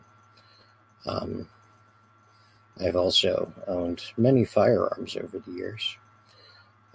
And so I've known and been in spaces with lots of firearms people who take this sort of totemic thing from their guns that isn't really worth getting into.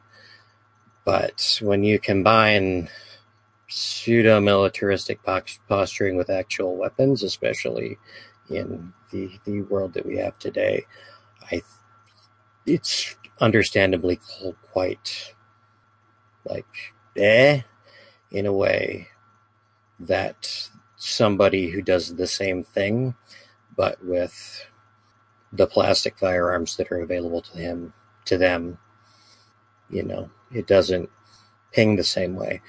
But on the other hand, my understanding is that airsoft itself emerged because they banned guns in Japan. So, like, this is just seems like this is the next best thing for us, so we'll go with this. I don't know. So enough we see about a lot, Japan to say anything. Oh, so like, just for a clarification point, like, looking through all those photos, we definitely see, like, Imperial Suns and some Nazi patches, and we see the same sort of warning signs that we would see in Western culture, but then again, it's how much of that is like, this is a cool patch versus like, it has been getting more and more in recent years, and I've been able to see this on Twitter that Nazi paraphernalia did not have the same social stigma as it did. Well, it did have the same social stigma. It's just it didn't have a pop culture stigma. Like, there was definitely always portions of Japanese population after World War II that seeing like Nazi or pro-war paraphernalia and what that meant and what that implied. But then there was a lot of, oh, well, no, we didn't know, or, oh, we just thought it looked cool. And now, like, looking back on that 2019, how much of that is the same sort of conservative denialism that we see in the West? I mean, from what I understand with Japanese politics, is that there is a growing population of young right-wing people, and I do think that things like airsoft culture definitely feeds into and is fed by these rising, like, sentiments of nationalism and militarism. Is there a way to divorce guns are cool from death, from militarism? Laser No. tag.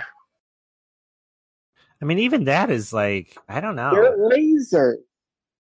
Don't defame lasers. No, laser tag is bullshit. You ever play with kids, like playing against Oddjob in real life? They're like this tiny, and you can't easily hit them, and you're like big, and they just go boom, boom, boom. I won laser tag. I won laser tag once when I was 11 years old. See, you had an unfair advantage. Were there adults there? Very proud. I was reading. Hoorah! I was reading an interview with it was a very short, very light, like puff interview with a survival game idol, Kasumi Takara, and she's just like, yeah, these are just sort of a fun thing that you can pretend you're the hero in a story from a video game or a movie or something. And obviously, if this is her job or an aspect of her job, she's just going to be like, yeah, all of this is great and wonderful and fantastic.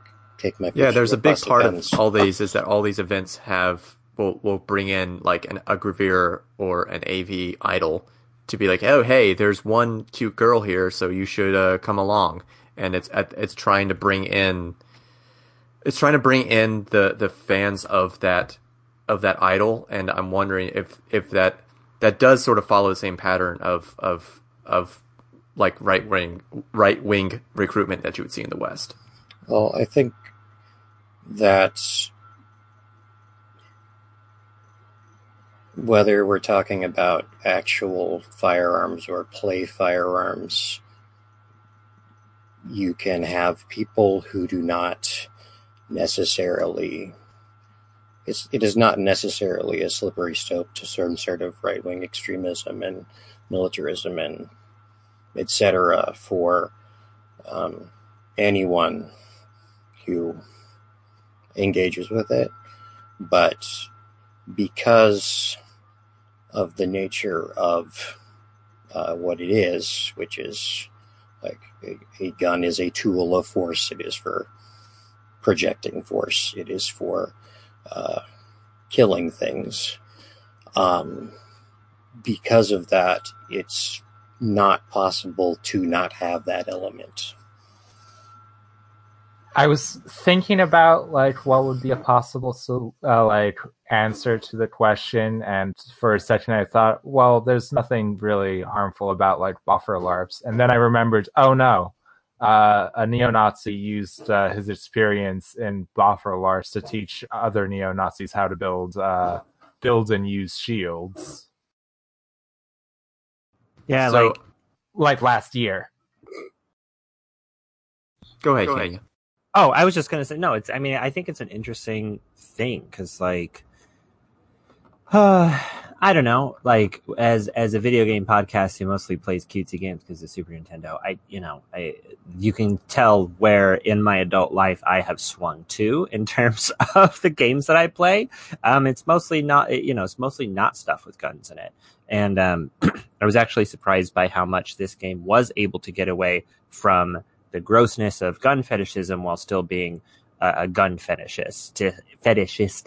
So, I don't know. There's, I think, an element of time to this. Like, this game was in the 90s when people weren't so afraid of, like, the very real, threat of, modern right-wing jackasses. So, like, it's like, okay, yeah, sure, gun fetishism, whatever. But also, like, I don't know. I don't know where I was going with any of this. I've lost my train of thought. Basically, like, I don't think you can divorce the two. I think it is, like, actually impossible to do that. And I also think it's very possible as a thinking person to not get sucked into that sort of garbage. And that's always the thing that I think people don't like when they hear somebody talking about how guns are bad and video game violence is bad. It's like, we're not, like, somebody's not saying that you can't do this ever. It's always 100% terrible and will lead to terrible things. It's just that you literally cannot divorce it from its origins as, like, fetishizing a thing that is meant to kill people. So So that's just something to be aware of, I guess. It's the proof is in the idea that there is a person like enmeshed in this culture who would just wear a Nazi patch because they thought it looked cool. I think like the moment you hear that, the moment you realize that this is an incredibly exploitable population of people. They're So- nerds. Wait, one thing I wanted to interject is thinking about it. The thing that I find most discomforting is actually the military gear and not so much the toy guns, because for some reason that streams much more like a fetishization of terrible things. Yes, I think that's a really key differentiation. Is like the military aspect of it is creepy. I can't deal with that at this point in my life. It's yucky. It's yucky. The militarism is explicitly about like a specific kind of idea of like how like what a hero looks like and what a hero fights for. Like if they Whoa. were all John Woo trench coats and like goofy heroic bloodshed Hong Kong blood opera stuff, I'd be a lot less creeped out by it. If they were all dressed like Death Note characters. Yeah, that too. And if you want a healthier kind of fetishism, you can log on to onlyfans.com/bachelorsoft for only $6 a month. I promise you will get Done. your good content and not see a single gun. You will not All right. see a Nazi. Unless, maybe it'll be a love gun. So I got two points to make here. One, this is way far back, but as far as whatever Japan's public conception of it, and I've told this story a dozen times. I don't think I've told it on this podcast at least. Is that a friend came to Tokyo, and their first night in Tokyo, we were standing at a crosswalk, and then a white woman walked up with a grocery bag full of airsoft M4s. Just like in the middle of the crowded city at a stop sign at like 8 p.m. holding a giant bag, and you could see the gun sticking out of the bag, and you're just like, what is anything? What is going on right now? How is every police officer not stopping her because that's a bag of guns? Oh, she's just off to her morning class. I mean, that would be utterly terrifying if I saw anything even resembling that in my day-to-day life. I don't even like seeing... Well, anyway. Yes, it's terrifying. So, I want to twist the knife here. And we're talking... If, we're going to look at survival games and this game, fetishizing militaristic culture. And how is that different than actual video games and guns... Video games with guns. I mean, It's not. Yeah, it's totally not. Like there's the point at which I couldn't play like gun games anymore, and I don't mean any games with guns, obviously, but like your Calls of Duty and your Battlefield was when I fucking had to do a torture scene in Call of Duty Black Ops, and I was. Yeah, I don't want to be like some sort of moral high ground or something here, but it was such a shock to me that I had to hit a button to torture somebody for no reason that I almost just stopped playing video games for like 2 months. I'm like, I don't know if I can do this anymore. So there's no difference. But you were really mad that they ripped it out of the Christopher Walken movie, Dogs of War. You were like, I've seen that fucking scene. Yeah, I was very upset about that because you don't steal. How dare from you? Walken. You should at least have a caption that says, we lifted this from the Christopher Walken movie, Dogs of War. Mm-hmm. So, I want to pull up a particularly striking quote from film reviewer Pauline Kael, or I don't know how to say her name. Sorry. That she said the following. You don't have to be very keen to see that they are now in fact desensitizing us. They are saying that everyone is brutal, and the heroes must be as brutal as the villains, or they turn into fools. There seems to be an assumption that if you're offended by movie brutality, you are somehow playing into the hands of the people who want censorship.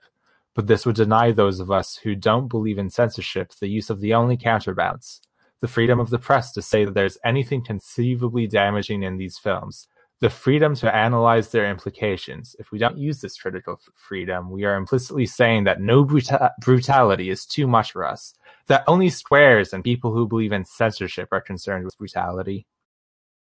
I, too, am smart.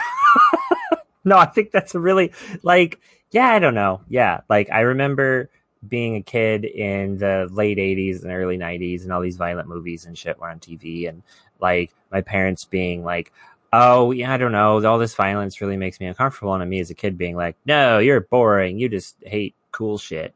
And that's essentially what you're talking about.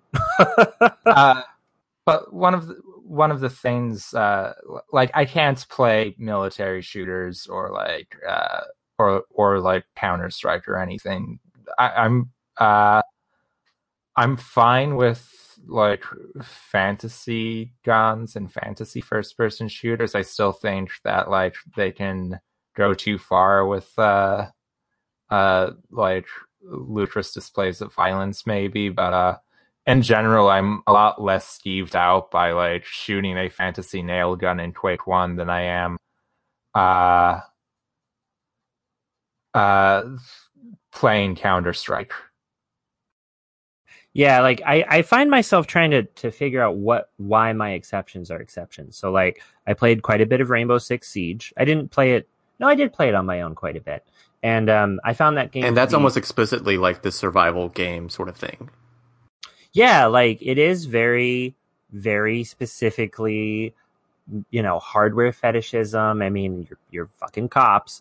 But the thing I thought was, it's so funny because it has the Street Fighter problem of like, well, the good guys fight the good guys and the bad guys fight the good guys, and you know, like the characters just, they have all of these backgrounds, but they don't fucking matter. And so it turns the whole thing into a goddamn farce. And that game was the funniest shit I've ever played. So I think the farcical nature of that made me more okay with it, you know. Also, so it's weird.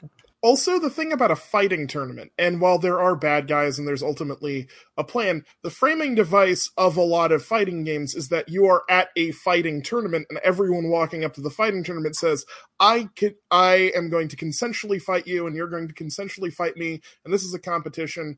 And in some of the cases, like Ryu in Street Fighter will say, yeah, that was a good fight. You did super good when you beat me, because I'm all about everyone getting better and getting better at fighting each other, because this is a sport and it's about personal discipline, and it's not and that's very different from that.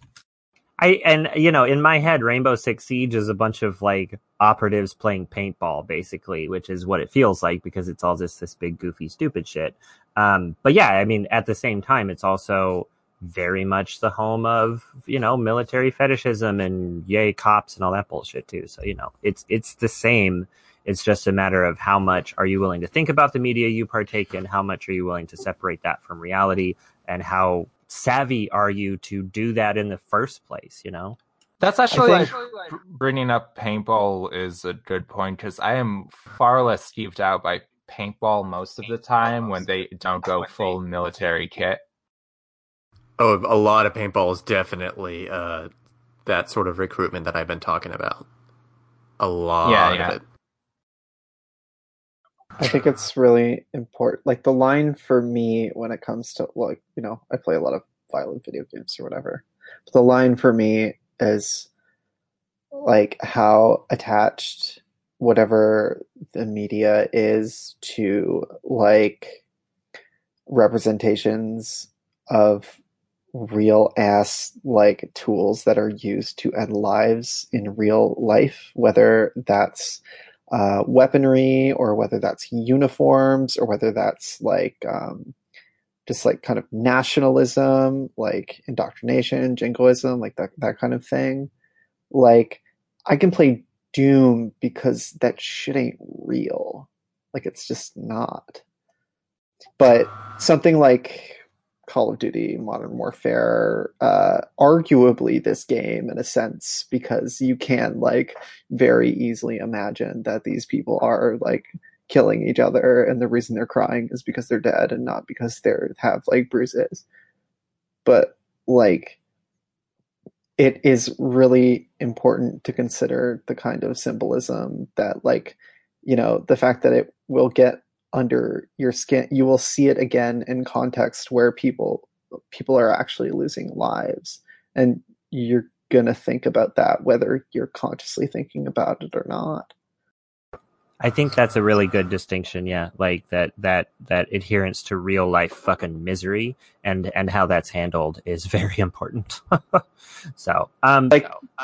That's why the uniform thing, like the military uniforms and like the military hierarchy, like the chain of command shit, is like so freaky to see in these like airsoft groups or whatever, because they're like,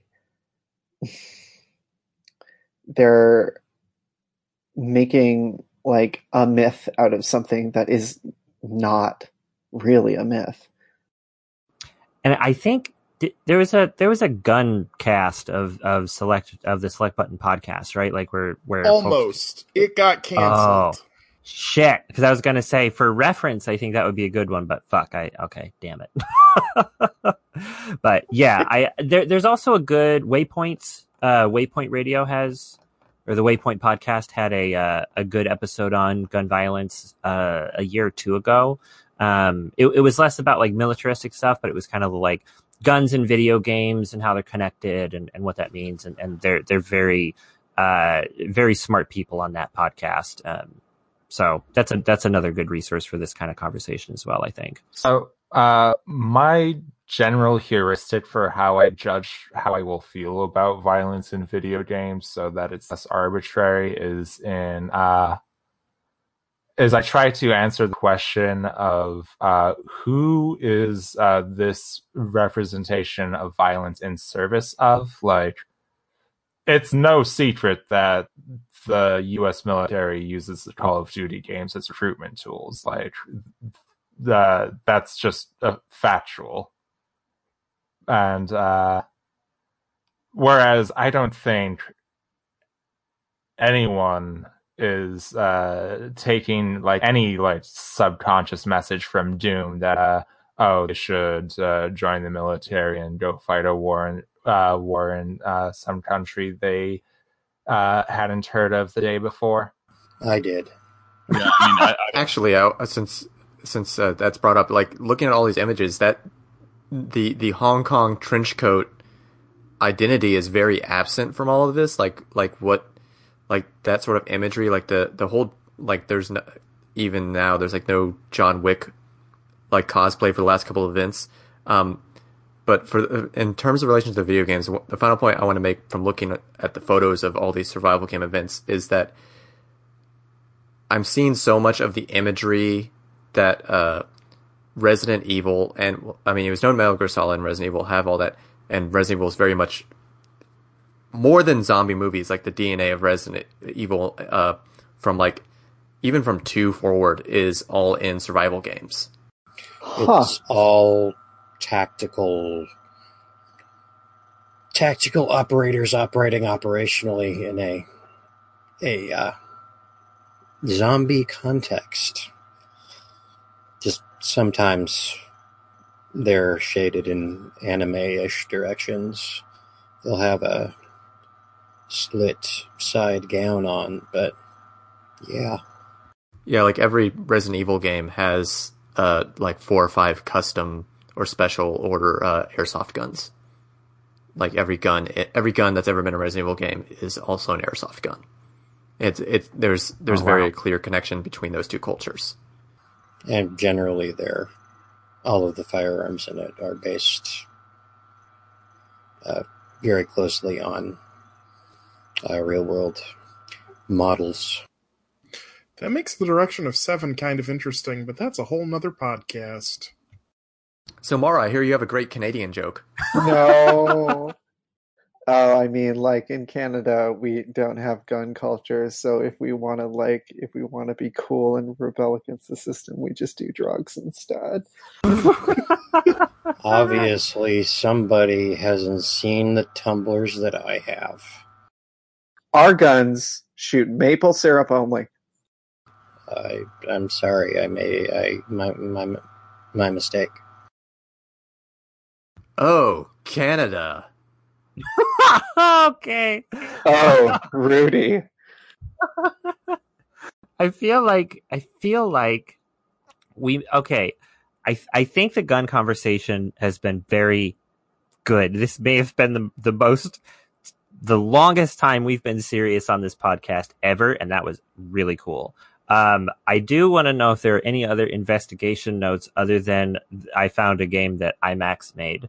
But I do no, actually, I just want to say thanks everybody for having that conversation because that was really, really cool. I think that was something that it was an angle I was not going to take at all on this. It's not something that even occurred to me. And I think that was really, really neat. So thank you. We did work tonight. Yeah, we did some fucking work. Any other investigation notes before I drop in mine though? I got nothing. Okay. All right. Well, then I'm gonna wait. I've got. Oops, sorry. No, wait. I'll save it Of for course. my sign off. You'll save it for your sign off. Okay. So I'm gonna tell you that the only interesting thing I can find about IMAX, which is by the way spelled I''MAX, IMAX, was that they made a game called Innsmouth no Yokata, which is based on a Japanese horror film of the same name, loosely based on H.P. Lovecraft's story, The Shadow over Innsmouth. I have not played it, but it is on the Virtual Boy, and I really should. So they made a Virtual Boy game, one of like the 27 or whatever that exists. So there you go. That's a thing I thought was interesting. They also made Nail and Scale, or they published Nail and Scale? No. Why is They developed Nail and Scale. Well, Nail and Scale is great. What is Nail and Scale? It doesn't even have a description on Giant Bomb. It's the Game Boy game. It's a platformer where you like throw nails at walls and then climb up the nails. That's awesome. It has 2-player. Well, there you go. So that looks cool too. That looks cool as shit. There's this one Game Boy game called Burning Paper, where you burn paper and kill bugs with it. It's neat. Game Boy had some cool shit on it. I think. Yeah, I hate paper. Yeah, fuck paper, especially paper above. Death Braids. That was the game we played at the Truso Day tournament. That was IMAX. Death Braid. Okay, so they published it or developed it, or both. Who knows? They published it. I don't know why it says Data East published it on Moby Games, because that's not true. Very weird. Anyway, that was my last investigation. Was Death Braid. Nice. Anything else? Did I miss a chance to talk about Nail and Scale? Not yet, but go for it. Tell me about Nail and Scale, and then we'll move on to Revelation. Well, it's important when you're looking at a photo of someone's nail, to take the scale into account, because some people are bigger than others, so it's not going to look quite right. You got to scale. Yeah. Like you have to have like maybe a DVD case around just to, something that's relatable. Yeah. A quarter. Or a quarter laser for disc. Scale. Laser disc. if you got a laser disc, yeah, flaunt it. I was really hoping that Shenmue 3 would finally feature one of Sega's classic Super Nail and Scale games, but I guess they dropped the ball again. God damn it. I wanted that laser disc attachment for the Sega Saturn. Bio Hazuki? I should have said Super Nail and Scalar games. I'm sorry I didn't. I'm sorry to everybody. All right, Yu Suzuki forgives you. Oh, as usual, I have no idea what's happening. All right, so we've talked about vanity. We talked about gun. We talked about investigation. Finally, we're going to talk about Revelation. Dun, dun, dun, dun, dun. Oh yeah, this is where I usually put the music.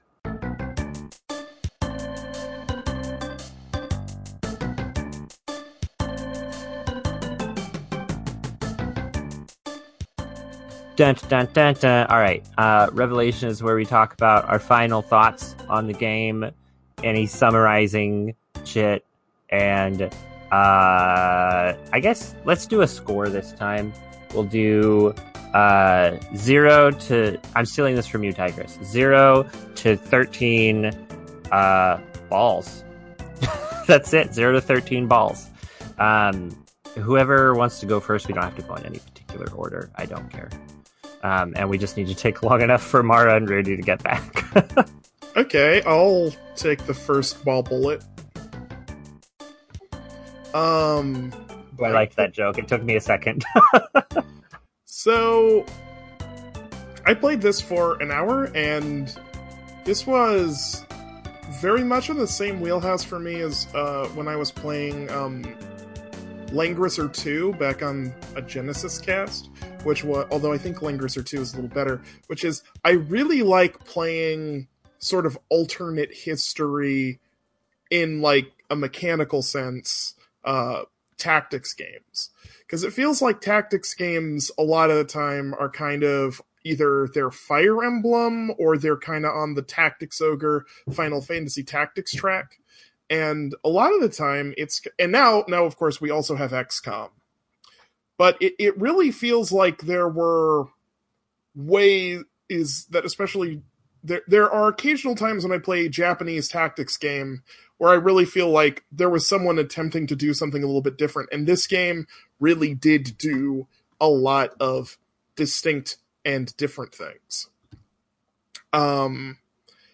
The whole focus on visualizing things was very cool. The ability to kind of pay attention to what your opponents are doing is very cool. It creates this very different feeling than you get from like a Fire Emblem, because a Fire Emblem, even when you have Fog of War, you're still just kind of running the numbers and running the odds, whereas this game really makes you think about the terrain. It really puts you in a place. The game I actually was thinking a lot about, especially with how people were reacting to this, of all things, was wizardry.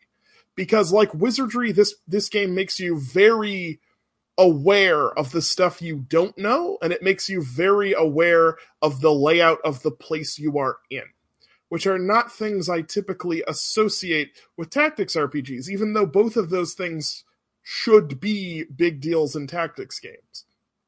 Much like, again, to compare it to Langrisser 2, Langrisser 2 was very concerned with how you place and position your units, which then made the physicality of the spaces very important in a different way, because you have to move them around and you have to keep them like near your dude in that game. But that's a different cast, literally. Listen to the Langrisser 2 cast. So yeah, regardless of any of the depictions of militarism in the game or not, I think that this is interesting, although my ADHD can't handle playing this for too long, literally, so I'm going to give this puppy an 8, I think. 8 balls. Thank you. I was gonna say, you have to say it. You said 8 it. balls out of 13. Thank you. That's delightful. I'm sorry, everyone. So specifically balls, not bullet balls. Just balls. I mean, they could be bullet balls. They could be bowling balls. It could be any sort of balls you can imagine in your mind. Up to 13 of them. Okay, so shall I go? Yeah, if you want to. We're not going in any particular order, so if you want to go, then shoot. No pun intended. I'm gonna shoot my opinion right out there. So any game with percentage misses, or like especially visible ones, like, oh, you have a 70% chance. It reminds me of my own inadequacies in life, that even if I prepare, I will still fail horribly, just through no fault, or I never was good enough, or, you know, it's just too much stress. It reminds me too much of the real world. So I didn't like that. And always in SRPGs, in this sort of game, I always feel like it's either a test I have over prepared for or under prepared for. I never feel like I can. I unlike a lot of people, I can never find like that sweet spot of difficulty. There seems to be too many variables. Like I just want to be like my favorite RTS missions are when I like have a set number of people at the start of the mission, and that's all I get, and then it's just a puzzle for me to solve. But the second I have to think about leveling and equipment, and there's just too many variables. So I do not like SRPGs. It's not a genre I can play.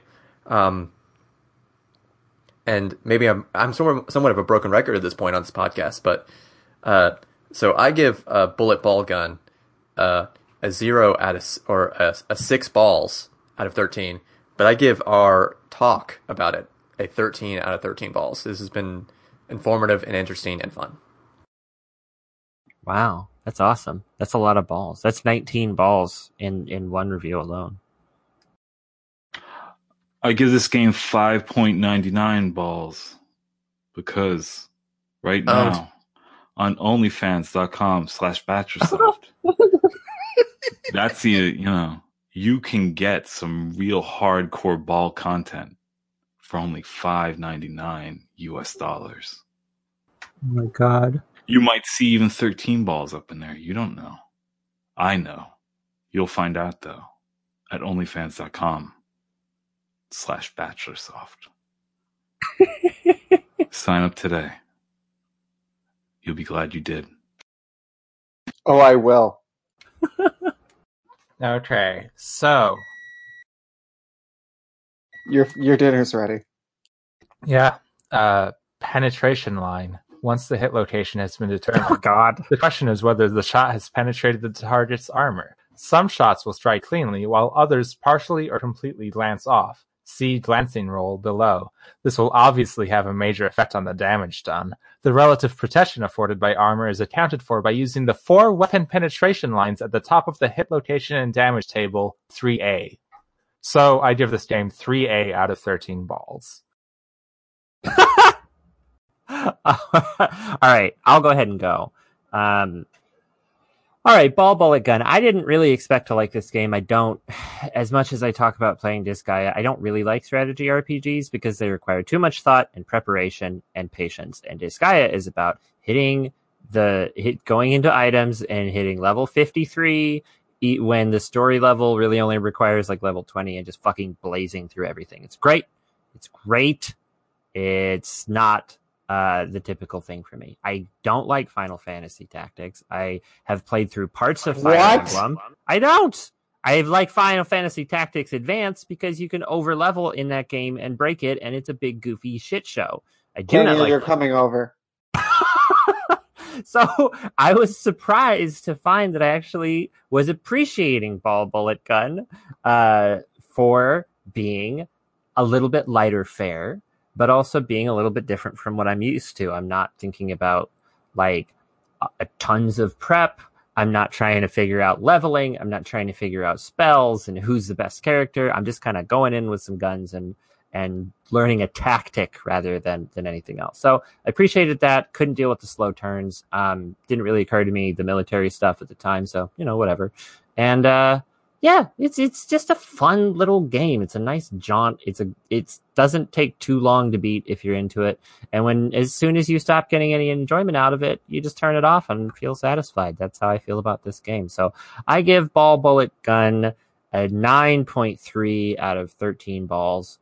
And I give this podcast a 15 out of 13 balls, but only because the last episode that you probably heard was a chaotic live episode, so this one's definitely way better than that. No, it's not. It's going to be just as weird. All right, bye. Kenny, I hate to tell you, but you're the host. You now have to end the cast.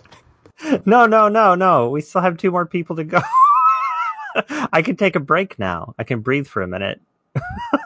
I guess I'll go now.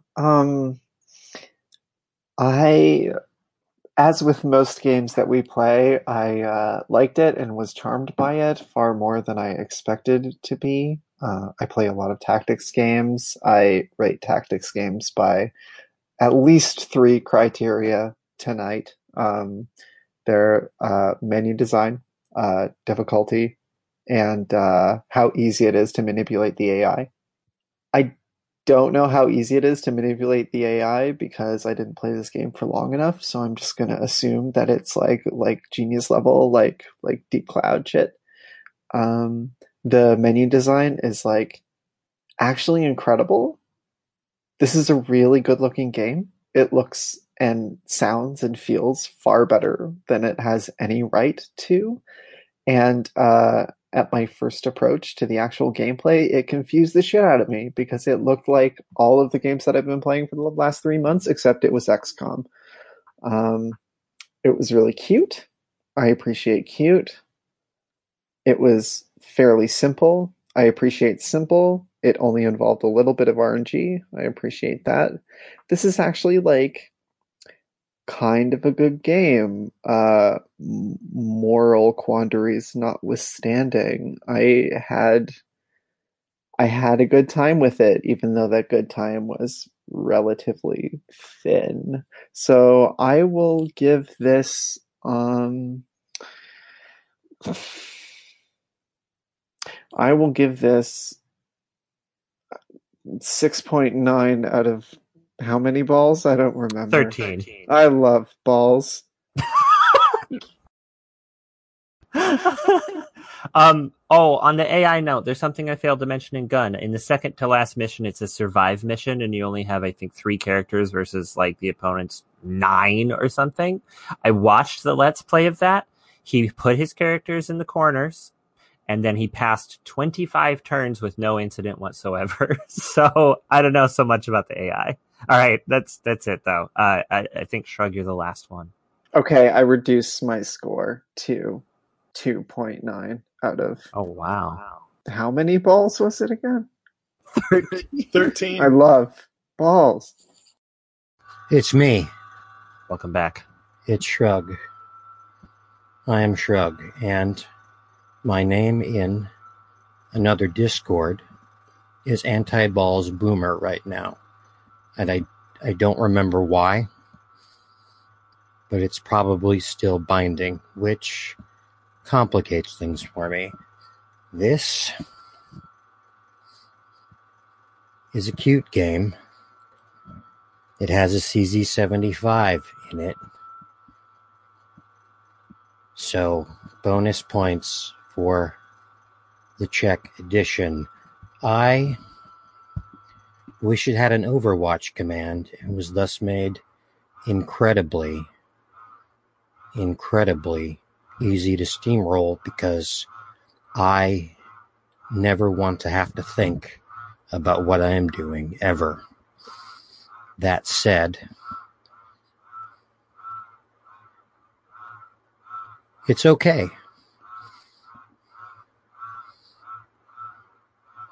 I think it's fine.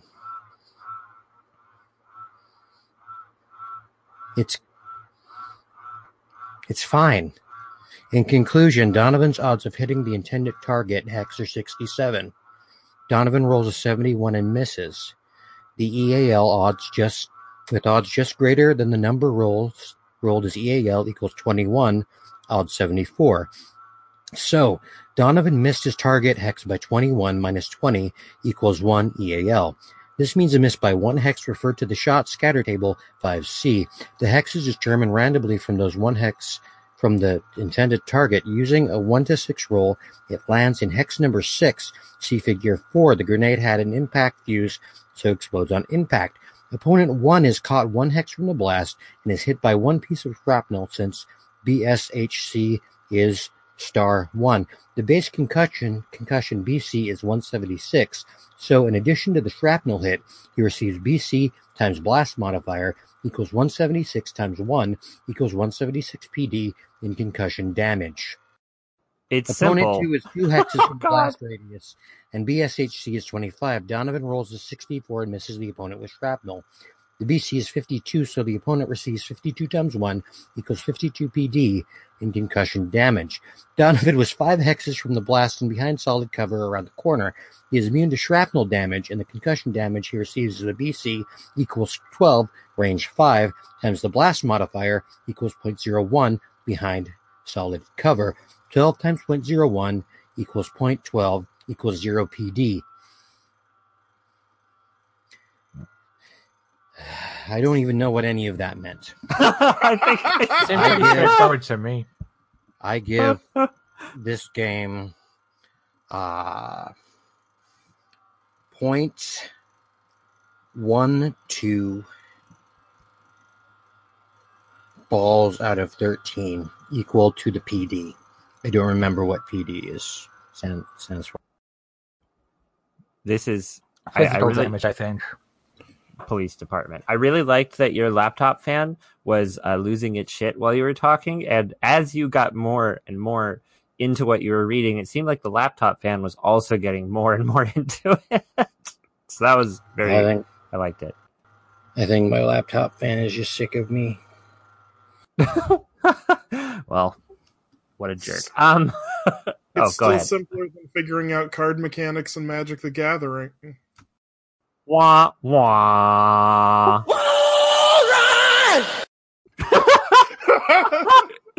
Oh god, if anybody thinks I'm inserting those sound clips, I'm not. This is all live from Bachelor. Okay. So Bachelor that's has quite the range.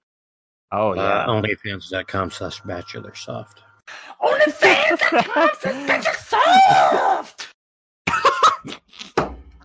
Okay. OnlyFans.shoes. Did you hit the desk? I can't. Oh Christ, I'm dying. It's That okay. makes you hit the desk. That's it for this podcast. Hey everybody, where can people find you if they want more of you? I'm Automatic Tiger. You can find me on Twitter at Automatic Tiger on this very same podcast feed. I also do a podcast. I host it, rather. The Book of Mega Drive, which is all about them blast processed Sega games. I know it's a strange world if you mostly play Nintendo stuff, but I assure you, all the blue blurs are friendly on the Sega side of things, and we'd be happy for you to listen. And if you want to find out about that podcast, you can visit our very irregularly updated Twitter at Book of Mega Drive. I hope all y'all listen to it, because you're probably already subscribed to this feed, and you probably already do. And thank you. I'm tired. Hi, Tired. I'm Rudy. You can listen to me more on Hinge Problems, which, if you like this serious discussion of guns and violence in video games, we do a lot of that sort of thing sometimes. And yeah, I'm real cool. You can check me out on Tokyo Rude on Twitter, and let's check out select-button.net forums. They're pretty cool. Oh, Jesus. So loud. I do like the sound of walking, talking, Rudy. That's very good. It's like being at a gas station. I'm Aaron Sorkin. Hi. What was it? Was it Papers? Was it Super Nintendo? Super Famicom? Kids out of my face. Mario didn't do no crimes. All right. Go ahead, Bachelor. Hi, my name is Bachelor. You can find me at bachelorsoft.com. You can find me on Twitter at bachelorsoft. You can find me on Instagram at bachelorsoft. You can find me on Venmo at bsoft. You want to send me some money? I bet you can do that. Wait, is that a privacy concern? Do they still show? My real name's Sex God Sucks Dick. I have nothing to be afraid of. I'm working on a game called DDD Natural Playboys. It's very good. It's probably 3 years away from completion, but right now, in honor of those 3 years, the third issue of the DDD Natural Playboy zine just came out, and it's very good. And you can buy it, or you can trade it from me. With me, if you have like interesting trades. I don't want your crumb bum trades. I don't want your like old issues of Entertainment Weekly or shoes.zone. I only want the good stuff. So hit me up. And I'm on Select Button. I make all the best threads. Go look up the 5-1 Games thread. It's very good. Rudy's in that too. Everyone here's in that somewhere. Thank you. I am Mara, also known as No Code, on the selectbutton.net forums. If you want to follow me on Twitter for some godforsaken reason, you can find me at Funeral Selfie.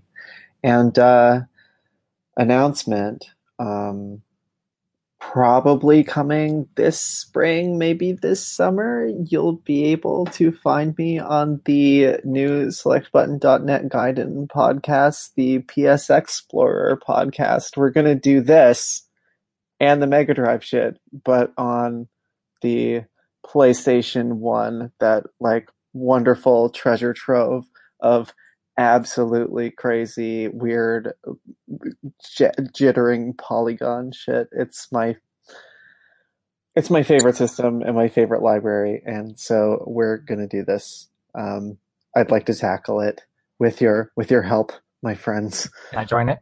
I'll join Absolutely. you. I'm there. I will be there. PlayStation is quite possibly my biggest blind spot in gaming. I would appreciate having a blind spot with us on our journey. I know Oh, go ahead. I know I'm not allowed because I hate balls, so I won't ask. There are no. You can't actually render a sphere on a PlayStation graphics core, so I think you're safe. Polygon Man is even garage shaded. That's why they had to be. That's why he had to be killed. Who wants to hear a train arriving?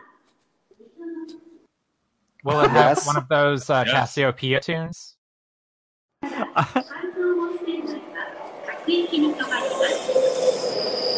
So the PlayStation version of this podcast will probably be starting sometime in May after I am finished with my schooling. So look forward to that and more news on that on this feed, hopefully. Thanks. That's fucking awesome. I'm super excited for Let's this. just keep adding a system every year. Yeah, we're not gonna run out of hystems, but You're fucking welcome. I'm so excited. This is great. Okay. Yeah, I'm hype. Right. I'm hype. And if you want to get, if we get 30 subscribers at onlyfans.com/Batchersoft tonight, we'll do it. Face? We're going to do it. 3DO face. 3DO face? I can't wait to play sex. Yeah, we're going to play sex. I don't and know what all that the is. other erotic hits of the 3DO multimedia system, right? We're ready to do it. You know, just the best 30 subscribers tonight. $5.99 a month. That ain't that much. The magic of the 3DO is that it made every game into an erotic experience. You know, the best thing about this is I looked into this because I got curious, and I do believe that if you did an episode once a month for you could have 2 years worth of episodes for it on just the 3DO. Holy shit! All right, Tulpa, get me out of here. Yeah, I am Tulpa. You can find me on Twitter as Memorious Tulpa. You can find me on Select Button as Tulpa.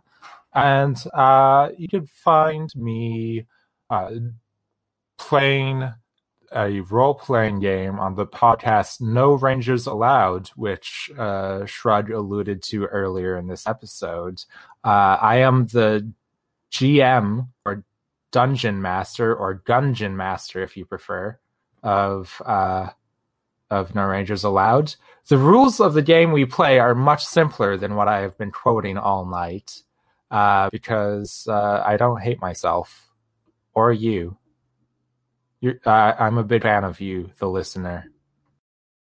That's right. Enter the Gungeon with Tulpa and me, Shrug, who is descending ever deeper, second by second, into a world of ratcheting fan noises. I should really try to swap that out tomorrow or tonight if the ADHD strikes. I hate balls. I'm Shrug on the forums. I'm at Shrugopolis on Twitter. I might be part of 3DO Face if that ever gets off the ground. I told my therapist I would take time to write every day. Maybe that'll come to something someday. Fingers crossed. Goodbye. Hi. Okay. I've been Vasselcania. You can find me on Twitter where I don't fucking tweet as Vasselcania. You can find me on the selectbutton.net forums where I do tweet as Vasselcania. If you just it's Castlevania with the C and the V mixed up. That's what I am on everything now. So just living my best life. Here's the part where I tell you what you can do to help us. If you like this podcast, spread the word. Tell your survival game compatriots, tell your paintball enthusiast grandmother, or tweet about us or whatever. People find out about us through word of mouth, and we've got a fair amount of listeners. And every time you mention it to somebody, it makes that number go up, and it makes us all feel really good. It doesn't give us any monetary benefit, and that's fine because we just want people to hear the dumb shit we say.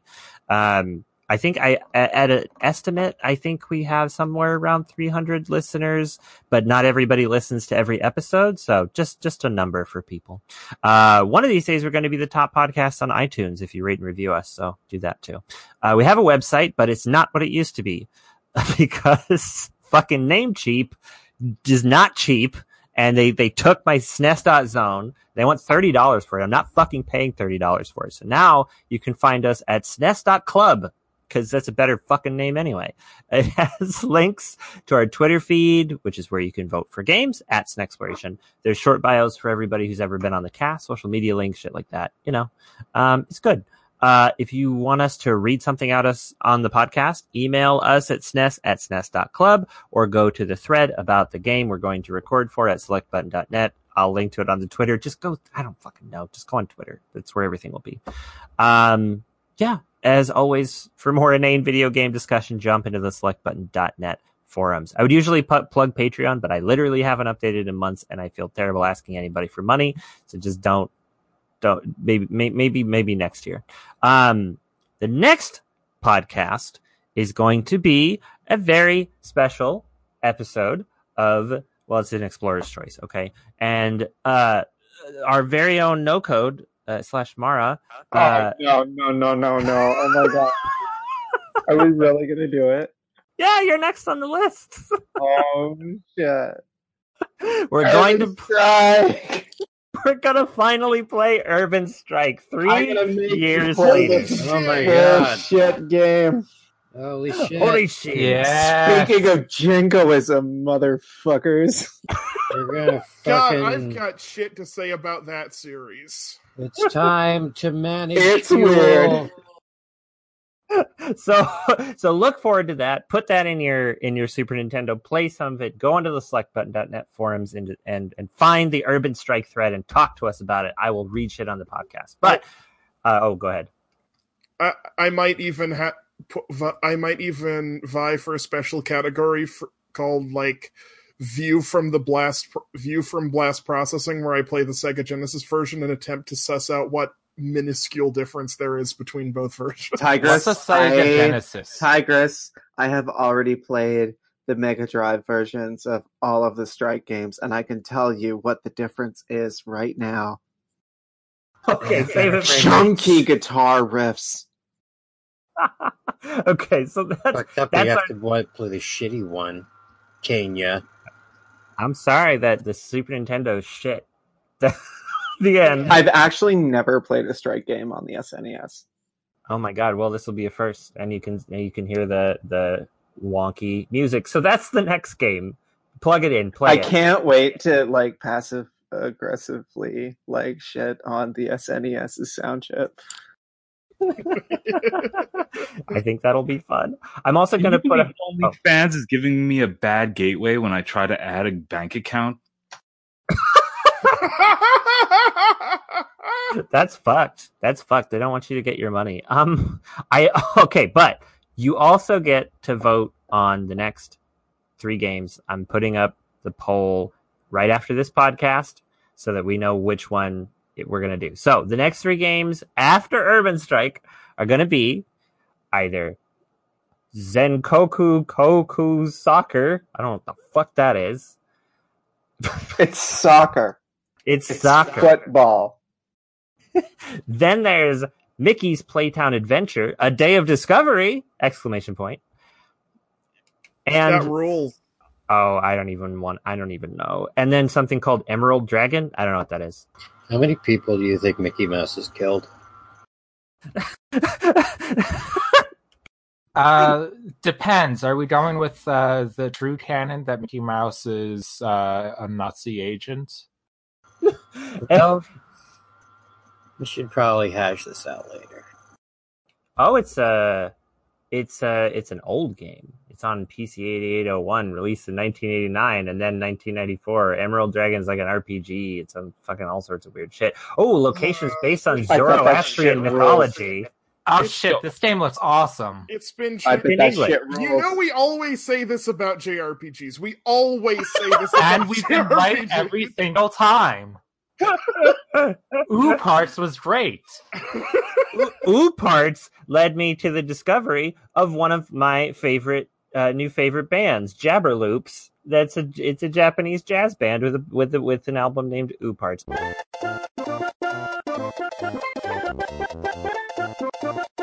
All right, that's it for this fucking podcast. Go back to your normal lives. Live well. I love you. And until next time, it's not XCOM. It's not Steam World Tactics? Heist? Whatever the Tactics one of those was. It's not a Tokyo train station. It's not onlyfans.com.bachelorsoft. This site wants my photo ID and a photo of me holding my ID. I'm not doing that. It's patreon.com/bachelorsoft. Go there. Go there. It's not guns. It's drugs. It's not... It's not Jagged Alliance 2. It's not Felix's specially customized version of Final Fantasy Tactics. It's not a modified Airsoft AK-74R. It's not a private. Look, I couldn't have even done that if my voice wasn't fucked up. It's not a private dancer, a dancer for money. It's not Langrisser 2, featuring art by the Master of Breasts. It's not Shining Force 1, Shining Force 2, Final Fantasy Tactics, Vandal Hearts 2. It's not Valkyria Chronicles. It's not Fire Emblem 1. It's not Fire Emblem 2. It's not Fire Emblem 3 Houses. That's for fucking sure. It's not Sakura Tyson. No. It is my laptop fan. It's not Wackenroder. It's not standing on the escalator. It's not La Pucelle, published by The Big Woof, aka La Pucelle. Mastiff Games. It's not Front Mission 5, Scars of the War. I'm going to call The Big Woof up on the phone. We're going to find out how we pronounce that fucking title. Let me tell you. It's not Metal Gear Acid. It's not Dragon Force or It's not Rhapsody of Fire. manyvids.com/bachelorsoft. It's not Phoenix Command Small Arms Combat System Advanced Rules for Small Arms Combat, the RPG supplement. It's not Eternal Eyes for the PlayStation. It's not that Army Men RTS either, because that's an RTS. What the fuck? Who would even say that? And as always, it's not Chuck Rock.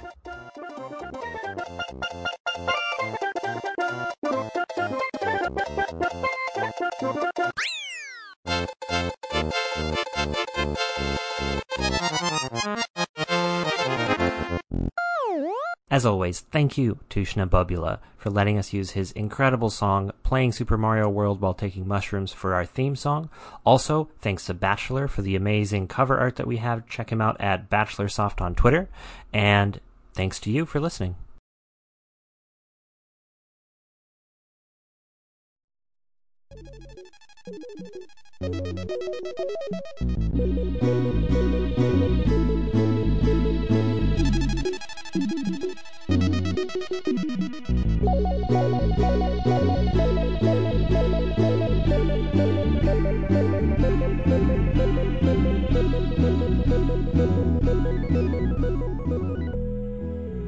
I'm still working on frickin' my script, so I'm just going to shut up for a while.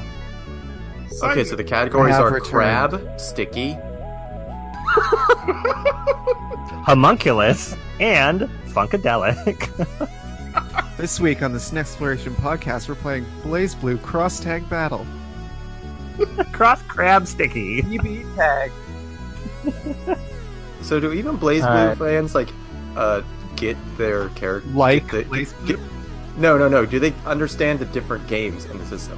Do they even get it? Do they know which one is which? Casually. Because they all have subtitles. They don't have numbers or any sort of real identifiers. It's like Blaze Blue Honky Tonk and Blaze Blue, I don't know, look at shelf, Dog Days.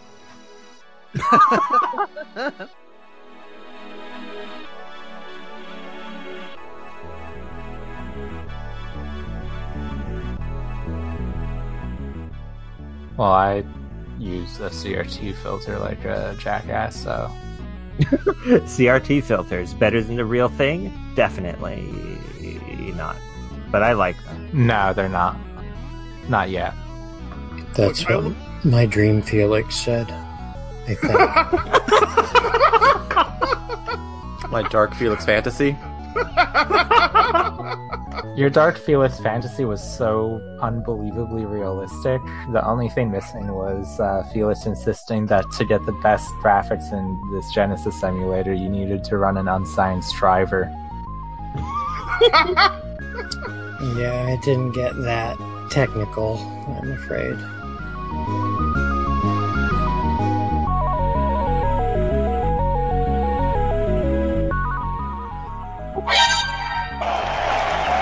And I want you to know something. You are beautiful. Take a look at yourself.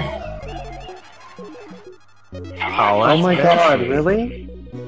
Oh, thank you. I just downloaded an app that just says gamer sounds. For the people who aren't beautiful. And this button is labeled Minecraft. Oh, yeah, the experience sound. Juicy. I don't know if you need this. That's but Minecraft, baby. I feel beautiful for the Can't believe I'm first talking like this in time public. in I was my walking whole up the life. street.